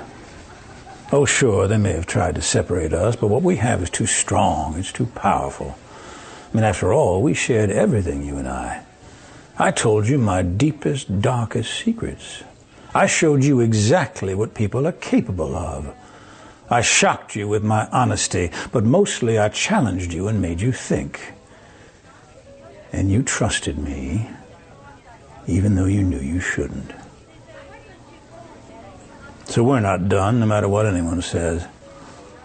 And besides, I know what you want. You want me back. Of course, some believed everything and have just been waiting with bated breath to hear me confess it all. They're just dying to have me declare that everything said is true and that I got what I deserved. Wouldn't that be easy if it was all so simple? Only you and I both know it's never that simple, not in politics and not in life. But you wouldn't believe the worst without evidence, would you? You wouldn't rush to judgments without facts, would you? Did you? No, not you. You're smarter than that. Anyway, all this presumption made for such an unsatisfying ending, and to think it could have been such a memorable send-off. I mean, if you and I have learned nothing else these past years, it's that in life and art, nothing should be off the table. We weren't afraid, not of what we said and not of what we did, and we're still not afraid. Because I can promise you this. If I didn't pay the price for the things we both know I did do, I'm certainly not going to pay the price for the things I didn't do. Oh, of course, they're going to say I'm being disrespectful, not playing by the rules, like I ever played by anyone's rules before. I never did, and you loved it. Anyhow, despite all the poppycock, the animosity, the headlines, the impeachment without a trial, despite everything, despite even my own death, I feel surprisingly good. And my confidence grows each day that soon enough you will know the full truth. Wait a minute. Now that I think of it, you never actually saw me die, did you?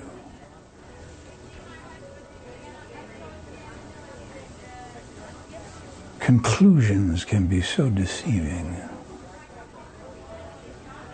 Miss me?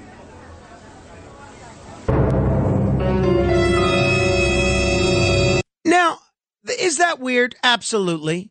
To become a fictional character to address real-world implications? Yes. That being said, everything he says there about the impeachment without a trial, he's exactly right.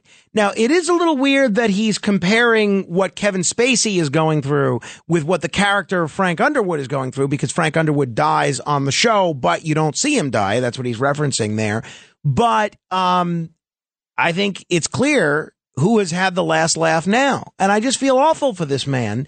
And I feel awful selfishly for me that I have not been able to enjoy his work for the last 6 years. Where does Kevin Spacey go to get his reputation back? Is there anything that can be done for the Me Too victims who are the men, not these women or men that were assaulted or preyed upon or sexually harassed or had to see Louis C.K.'s genitalia? But is there anything that can be done to people like Kevin Spacey or Al Franken or Glenn Thrush or countless others whose names have been dragged through the mud based on unproven allegations? And that's what I'd like to know. And maybe Bill Maher used to do this segment on his show, and if the writer's strike ever ends, maybe he'll do it again, called New Rules, where he sets new rules for society or whatever else. I would love to set up a new rule. How about we don't fire anyone? We don't drag anyone's name through the mud. We don't cost anyone their reputation or their career or their job unless the allegations against them are, you ready for this? You ready for this? Proven. Wouldn't that be a wild concept? How about, what if we create an imaginary country? And in this imaginary country, we create this set of civil liberties. Let's call it, I don't know, something like the Bill of Rights. Certain rights that you're guaranteed, right? That nobody can take away from you. Not the government, not another private citizen, nobody. And one of these Bill of Rights, I'm just spitballing here. What if we made one of these rights the fact that you're innocent until proven guilty? And then once you're proven guilty, then, okay, have your reputation taken away, go to prison, pay out all this money. But for people to be punished without a trial, whether we're talking people like Bill O'Reilly or Kevin Spacey, is, in my view, completely wrong. It's unfair. It's unethical. In my view, I think it's un-American. I would love to see this Kevin Spacey be the thing that puts a stop to this. Speaking of putting a stop to this, we're going to get to your calls in a moment. 800-848-9222, including if you want to comment on any of these other subjects, because there's a lot. A federal judge has blocked a rule limiting asylum. Oh, these judges. A new Biden administration rule limiting access to asylum was blocked on Tuesday by a federal judge, an Obama-appointed judge in California, who issued a decision that's set to take effect in 2 weeks. This is going to be a disaster, okay? This is one of the things on immigration and on the border that the Biden administration has done well. And if this judge's ruling is upheld, you are going to see 4,000 people a week come into this country.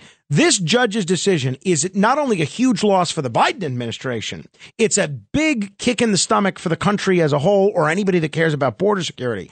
The Biden rule imposed new restrictions on asylum seekers. Meaning if you wanted to come here and seek asylum, you were required to first seek protections in another country before making your way to the United States. Meaning if you're coming up from Guatemala or Belize or Venezuela or Central America, wherever, and you stop in Mexico first because you're about to be murdered by a gang of raping drug dealers, you have to stop and ask Mexico first, hey, can I have asylum here? You don't get to go to the country that you want to go to and pick out wherever you might want to live and ask for asylum there. It's a good rule.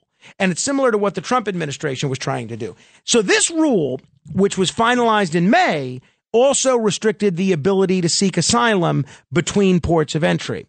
And in blocking this rule, this district court judge, John Teager, wrote that the Biden administration's policy undermines the clear intent of Congress in establishing a safe haven for those fleeing persecution or danger.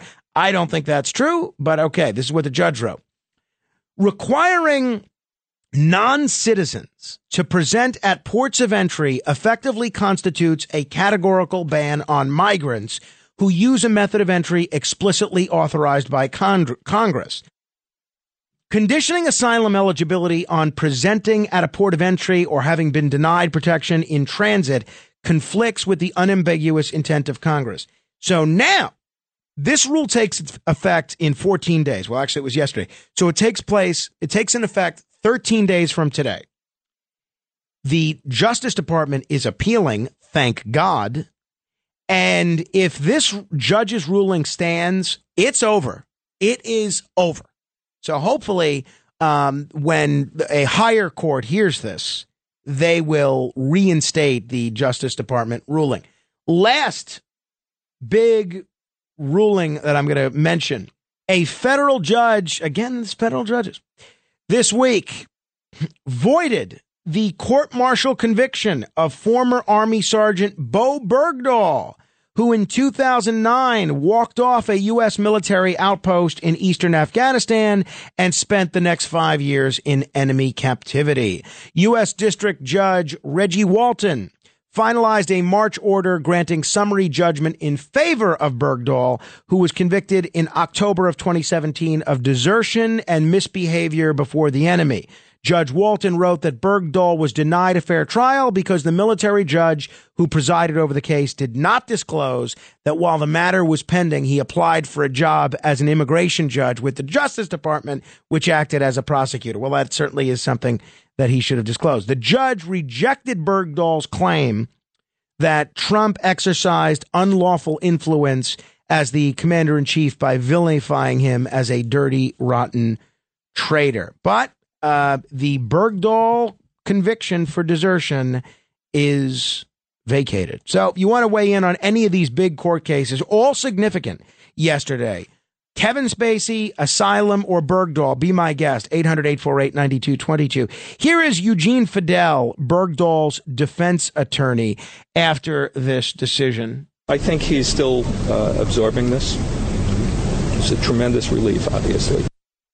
Here is General Barry McCaffrey, a military analyst, talking about the situation. He's already been hammered by the Taliban for 5 years. That was sufficient self-imposed punishment. 800-848-9222. We're going to do the $1,000 minute shortly, but a lot of you have been holding. So what I'm going to do is go to you guys in the order in which you've been holding. We'll reward patience on this one, irrespective of the topic. Let me begin first with David in New Jersey. Hello, David. David? David probably fell asleep. 800-848-9222. Diana is in Manhattan. Hello, Diana. Hi, I have a lot to say. I was calling about the talk show thing, but I want to comment on Kevin Spacey. I think it's great that he was acquitted. I think he is a great actor. I knew Al Franken. He and I were both members of the Mark Green mayoral campaign in the year 2001. He was not a sexual harasser, Al Franken. He was a cut-up, like a high school kid you roll your eyes about. He wanted to be liked. He wanted attention, but he was not a sexual harasser. He was just a silly guy who liked to have fun. And I thought it was terrible that a certain senator, who shall remain nameless, feathered her own nest by destroying him. We know whom I mean. About Kevin Spacey, well, Ingrid Bergman's career was destroyed when she had 2 children with Roberto Rossellini, but she came back. 6-7 years later, she won the Academy Award for Anastasia. So I think there's hope for Kevin Spacey, and he should sue the crap out of Netflix for what they did to him. Thank you. Go ahead. Last comment. Go ahead. Okay, regarding the talk show, in 33 years of doing a public access talk show, I have only paid one guest, and that was an impromptu thing because he was destitute. I happened to have $60 in my purse. This is 30 years ago. And he said, "Is there any payment?" And I said, "Well, no, it's public. I don't get paid." Right. And he said, "Oh," but I felt sorry for him because he was older and poor. So I happened to have $60 with me. So I said, "But here, thank you for your time." Boy, it was like those machines in the subway that suck up the money. I mean, it just went like that, But thank you, Diana. Here's for Kevin Spacey. Thank you. I want to try and squeeze into some other people here. 800-848-9222. Kathy is either on Amtrak or in Amtrak. Kathy, where are you?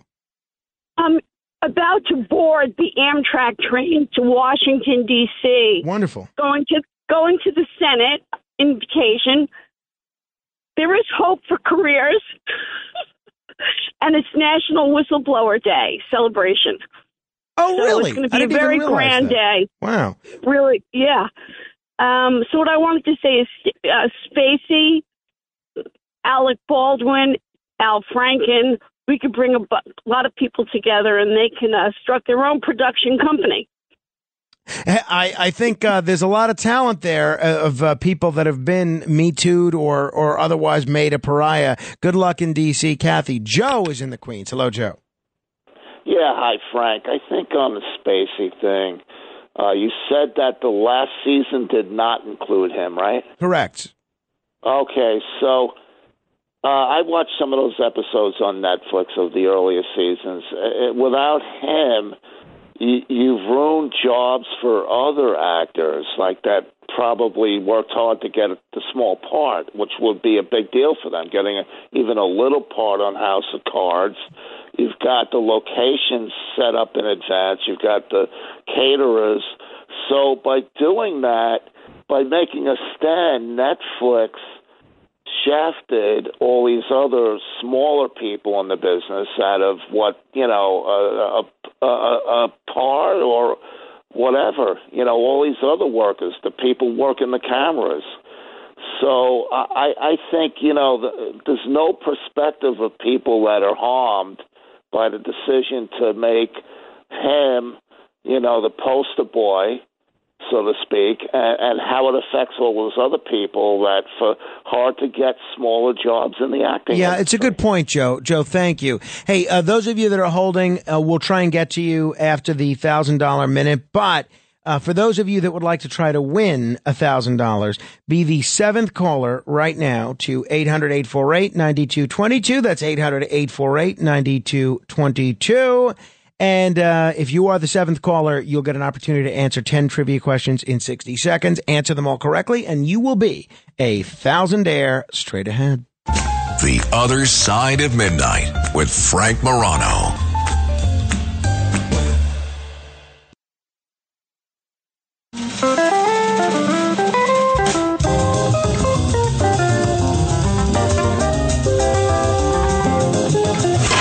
It's The Other Side of Midnight with Frank Morano.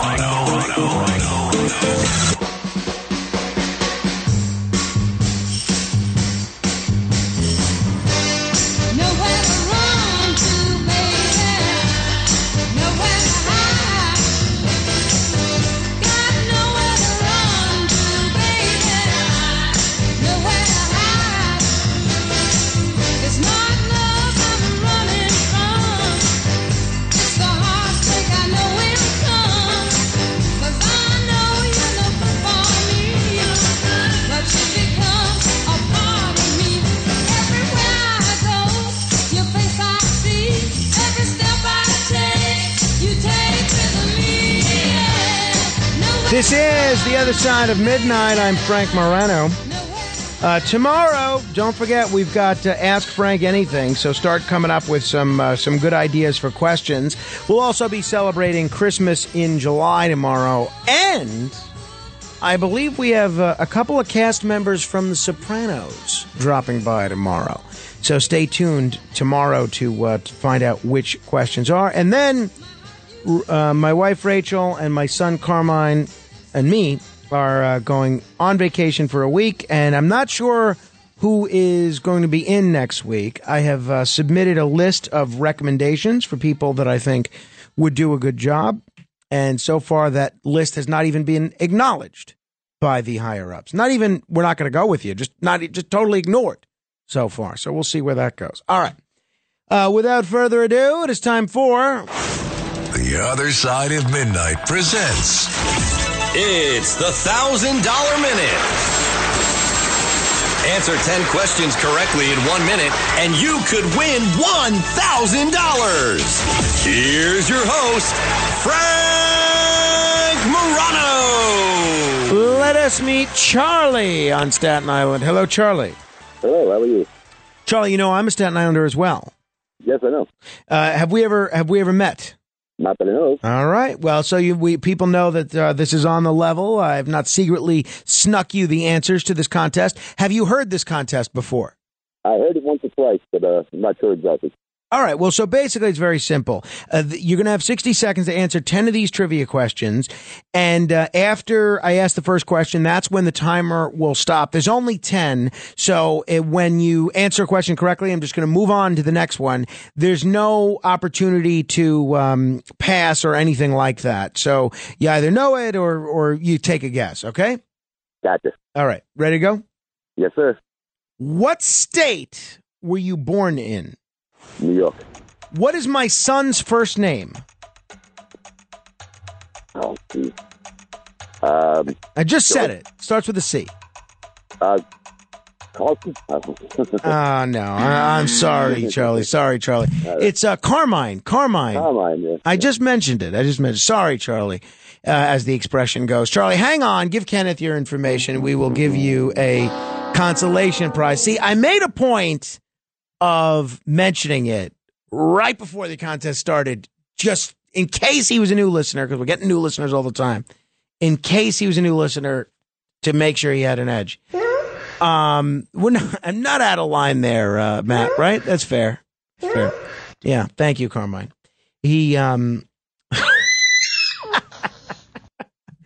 the way, if you go to my Instagram, at Morano Vision, Morano Vision, you could see a photograph of Carmine and me that I took yesterday. And, he is really quite a rascal, but he was trying to close the door that houses the litter box that the cats use. And he was being a rascal. He's like his father. He likes pens. I'm not sure he entirely understands what pens do, but he likes grabbing them and saying pen. But he's been sleeping pretty well throughout the night. He's been in a good mood all week. Hopefully that continues on vacation.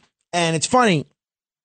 He had a good night's sleep last night. And then when I woke up, he was still asleep. And my wife comes into my office and says, Carmine's been asleep for 3 hours. I said, well, he must be tired. Did he wake up last night? She said, no, he slept throughout the night last night. I said, well, he's running around. It's summer. It's hot out. He's tired. And she says, no, I'm worried. I said, honey, you're worried when he doesn't sleep. You're worried when he sleeps? I said, don't wake him up. What's the rule? Never wake a sleeping baby. And she said, no, I don't like this. What if something's wrong? What's wrong? He's asleep. It's a nap. She says, no, he never sleeps this long. It's now over 3 hours. I said, okay. Whatever you want to do, because I'm not going to tell her not to wake him up, and then all of a sudden something's wrong, and I'm responsible. So she goes and wakes him up, and he was in a pleasant mood. We had a fun day by and large. Still in this habit of throwing things all over the place. Although, and I know everybody thinks this about their child. My wife keeps remarking, because we have spent some time with other children that are around his age, And my wife keeps remarking that he does seem a little advanced for 20 months, you know, where we're outside and it's 5:30 and it's bright out. The sun is still out. And he looks up at the moon. He looks up at the sky and he says, moon. And my wife says, no, there's no moon there. You just think that's way because it's the sky. There was just a little sliver of the moon, barely visible, that he recognized. Then we're having dinner and he's got carrots. And they're little cut up carrots. They're little circular carrot pieces. And he takes a bite out of one of the carrots. And he says, and it looks like a crescent moon or a half moon when he ate it. And he holds out the one that he bit and he says, moon. And my wife's very impressed that he said moon. And then he holds up another whole carrot and he says, circle, which he says a lot. So my wife is convinced that he's super advanced. She's already started to talk with college recruiters at places like Harvard and Yale to see which colleges that he will consider. So we'll see where that goes. But, you know, on the cat front, our cat Melchizedek, who he was disrupting from going to the bathroom, is having a very tough time. As I've said, he's got, it looks like he's got cancer and he's on the last of his 9 lives. He vomited 7 times yesterday, 7 times at least, which is, you know, it's not unusual for him to vomit, but it's unusual for him to vomit 7 times. And he had a bowel movement right on the floor, didn't even make it to the litter box. And then my wife messaged me when I was on the way to work that he had urinated on the rug in our bedroom. And that's stuff that he never does. So he's clearly losing control. And I feel bad that we're about to leave him with a pet sitter next week when we're on vacation. But it's not looking good for old Melchizedek. So hopefully this is just a temporary thing, maybe a stomach bug, but chances are it's not. Probably it's tied to his cancer diagnosis. So it's been a tough time emotionally at the Morano household for all that's going on with that. All right. 800-848-9222, 800-848-9222. One thing I did want to play is, I've had this on my list all week. Howard Kurtz was on the Fox News channel on Sunday. I think the show is Media Buzz. And basically, this is a show of media criticism. And he was talking about Robert F. Kennedy Jr. This is what Howard Kurtz said. Now, Robert F. Kennedy Jr. is the son of a former senator and attorney general, the nephew of a former president, and he's right now the second highest polling Democratic candidate for president. This is what Howard Kurtz said on the subject of news organizations covering Robert F. Kennedy. Griff, why do news organizations keep putting RFK on the air? He's a long history of spreading conspiracy theories, falsehoods. He's obviously entitled to speak. I'm not saying he shouldn't have any access to the media. Sometimes he's challenged, as he was by Martha MacCallum this week. But it's almost like he's a celebrity providing entertainment. So he says, why do news organizations keep putting Robert F. Kennedy Jr. on the air? Organizations keep putting RFK on the air. He's a long history of spreading conspiracy theories, falsehoods. He's obviously entitled to speak. I'm not. Now, it's interesting, a couple of things here. One, I love that degree of arrogance and hubris of this media elitist determining who merits coverage and who does not merit coverage. You know what presidential candidates I'm going to invite on this program? All of them. I am going to invite every single presidential candidate, unless somebody just says they're running for president and then doesn't get on the ballot or anything.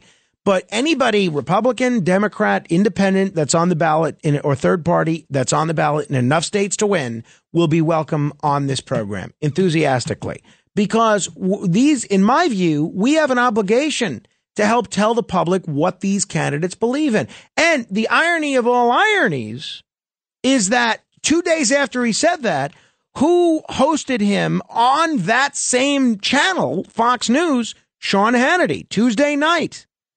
They have a big town hall meeting, Hannity and Robert F. Kennedy Jr., and the two of them got into it a little bit over the situation with the war in Ukraine. So Ukraine, to appease Putin, who I think is evil, they've already given up Crimea. It was annexed. So what? Now they have to give up the Donbass area? Ukraine, because of our pushing the Ukraine into the war on two occasions. We pushed them into it, or the Putin? Well, let me tell you. Let me answer your question. Yeah. In 2019, France, Germany, and Russia all agreed to the Minsk Accords. That year, Zelensky ran for president. He was a comedian. He had no political experience. Why did he win? Because he ran on one issue, signing the Minsk Accords. As soon as he got in there, Victoria Nuland in the White House told him he couldn't do it. Then Putin sends 40,000 troops in. That's not enough to conquer the country. Clearly, he wanted us to come to the negotiation. He wanted somebody to come to the negotiating table. Zelensky came to the negotiating table, signed a new agreement that was the Minsk Accords 2 in 2022, and that would have allowed Donbass to stay, and Lugansk to remain as part of Ukraine. We said Putin signed it, Zelensky initialed it, and Putin, in good faith, began withdrawing troops from the Ukraine.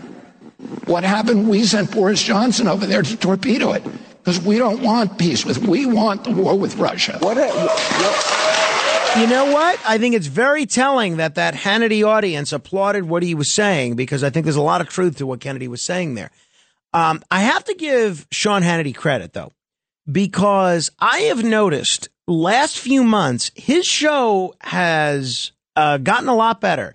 I never watched his show, really, because it was always just so boring and predictable. The same pundits, the same talking points, just a rehash of whatever the Republicans say is good, whatever the Democrats say is bad. It's the most boring show in the world. But he's been having more and more people on that he has differences of opinion on. People like Gavin Newsom, people like Cornel West, people like Robert F. Kennedy Jr., and they mix it up on these issues. And I think it's great to see. It's great to see people of different viewpoints talking with one another. So, look, I hope Hannity does well with that, and I hope he does more of that, and I hope more people on cable news start doing that same thing, because there's too few shows on both TV and radio that do that. And I think got to give you Hannity, got to give him a little credit there. All right. Happy birthday to the wrestler Triple H. Happy birthday to former Yankee superstar Alex Rodriguez, and 101 years old today, Norman Lear. Norman Lear, one of the greatest television writers of all time, one of the greatest screenwriters of all time, the man behind hit shows like All in the Family, Maude, Sanford and Son, One Day at a Time, The Jeffersons, Good Times. 101 years old today. May he live for another 100 years. Man seems like a great guy, and certainly an incredible talent. 15 seconds of fame next. 800-848-9222 if you want to comment on any subject for 15 seconds. This is The Other Side of Midnight. Straight ahead.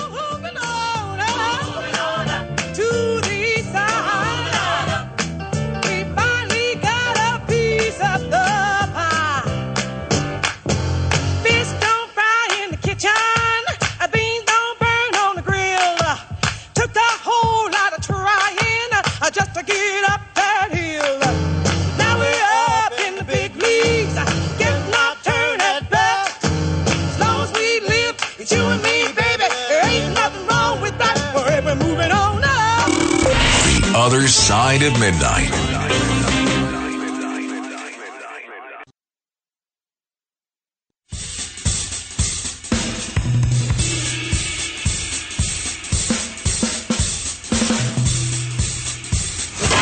It's The Other Side of Midnight with Frank Morano.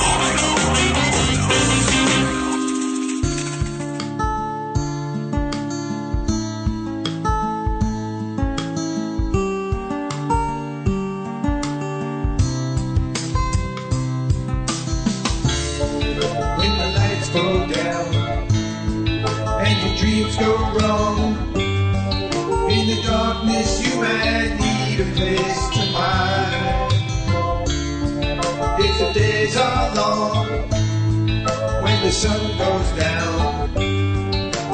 You might need a place to call your own. Somewhere out there on the other side of midnight, you might hear a voice of reason in the grind. Somewhere out there on the other side of midnight, you might hear it in your dreams. The Other Side of Midnight by Stevie G and the Disappointed Met Fans.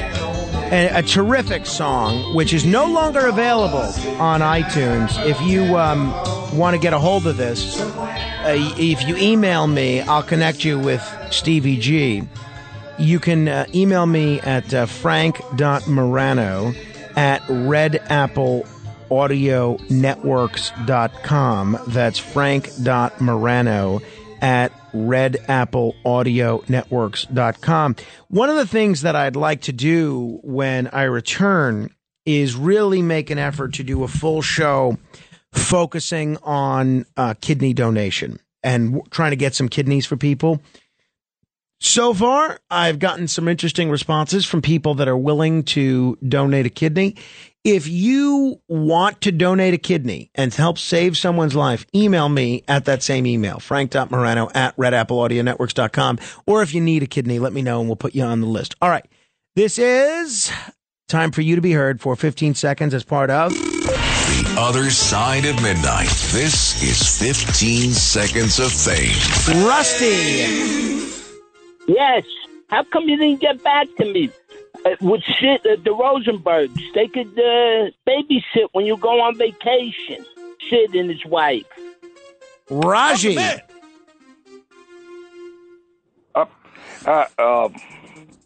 Over 250,000 Venezuelans allowed to live and work in Argentina have been arriving in the U.S. by land and air because they are told in the U.S. they do not have to work. Jerry. Hey, Frank, I respect and like your show. I listen to it all the time. But you got to stop pleading poverty all the time. You're on vacation every other week. You're going out to restaurants every night. Be a man. You got a son now. Fred. Hey, Frank. Chris Christopherson and Sinead O'Connor were both on the same Saturday Night Live program. They died this week. Don't let the bastards get you down. That slams the lid on things for today. Back tomorrow with Ask Frank Anything. Frank Morano, good day. The Other Side of Midnight.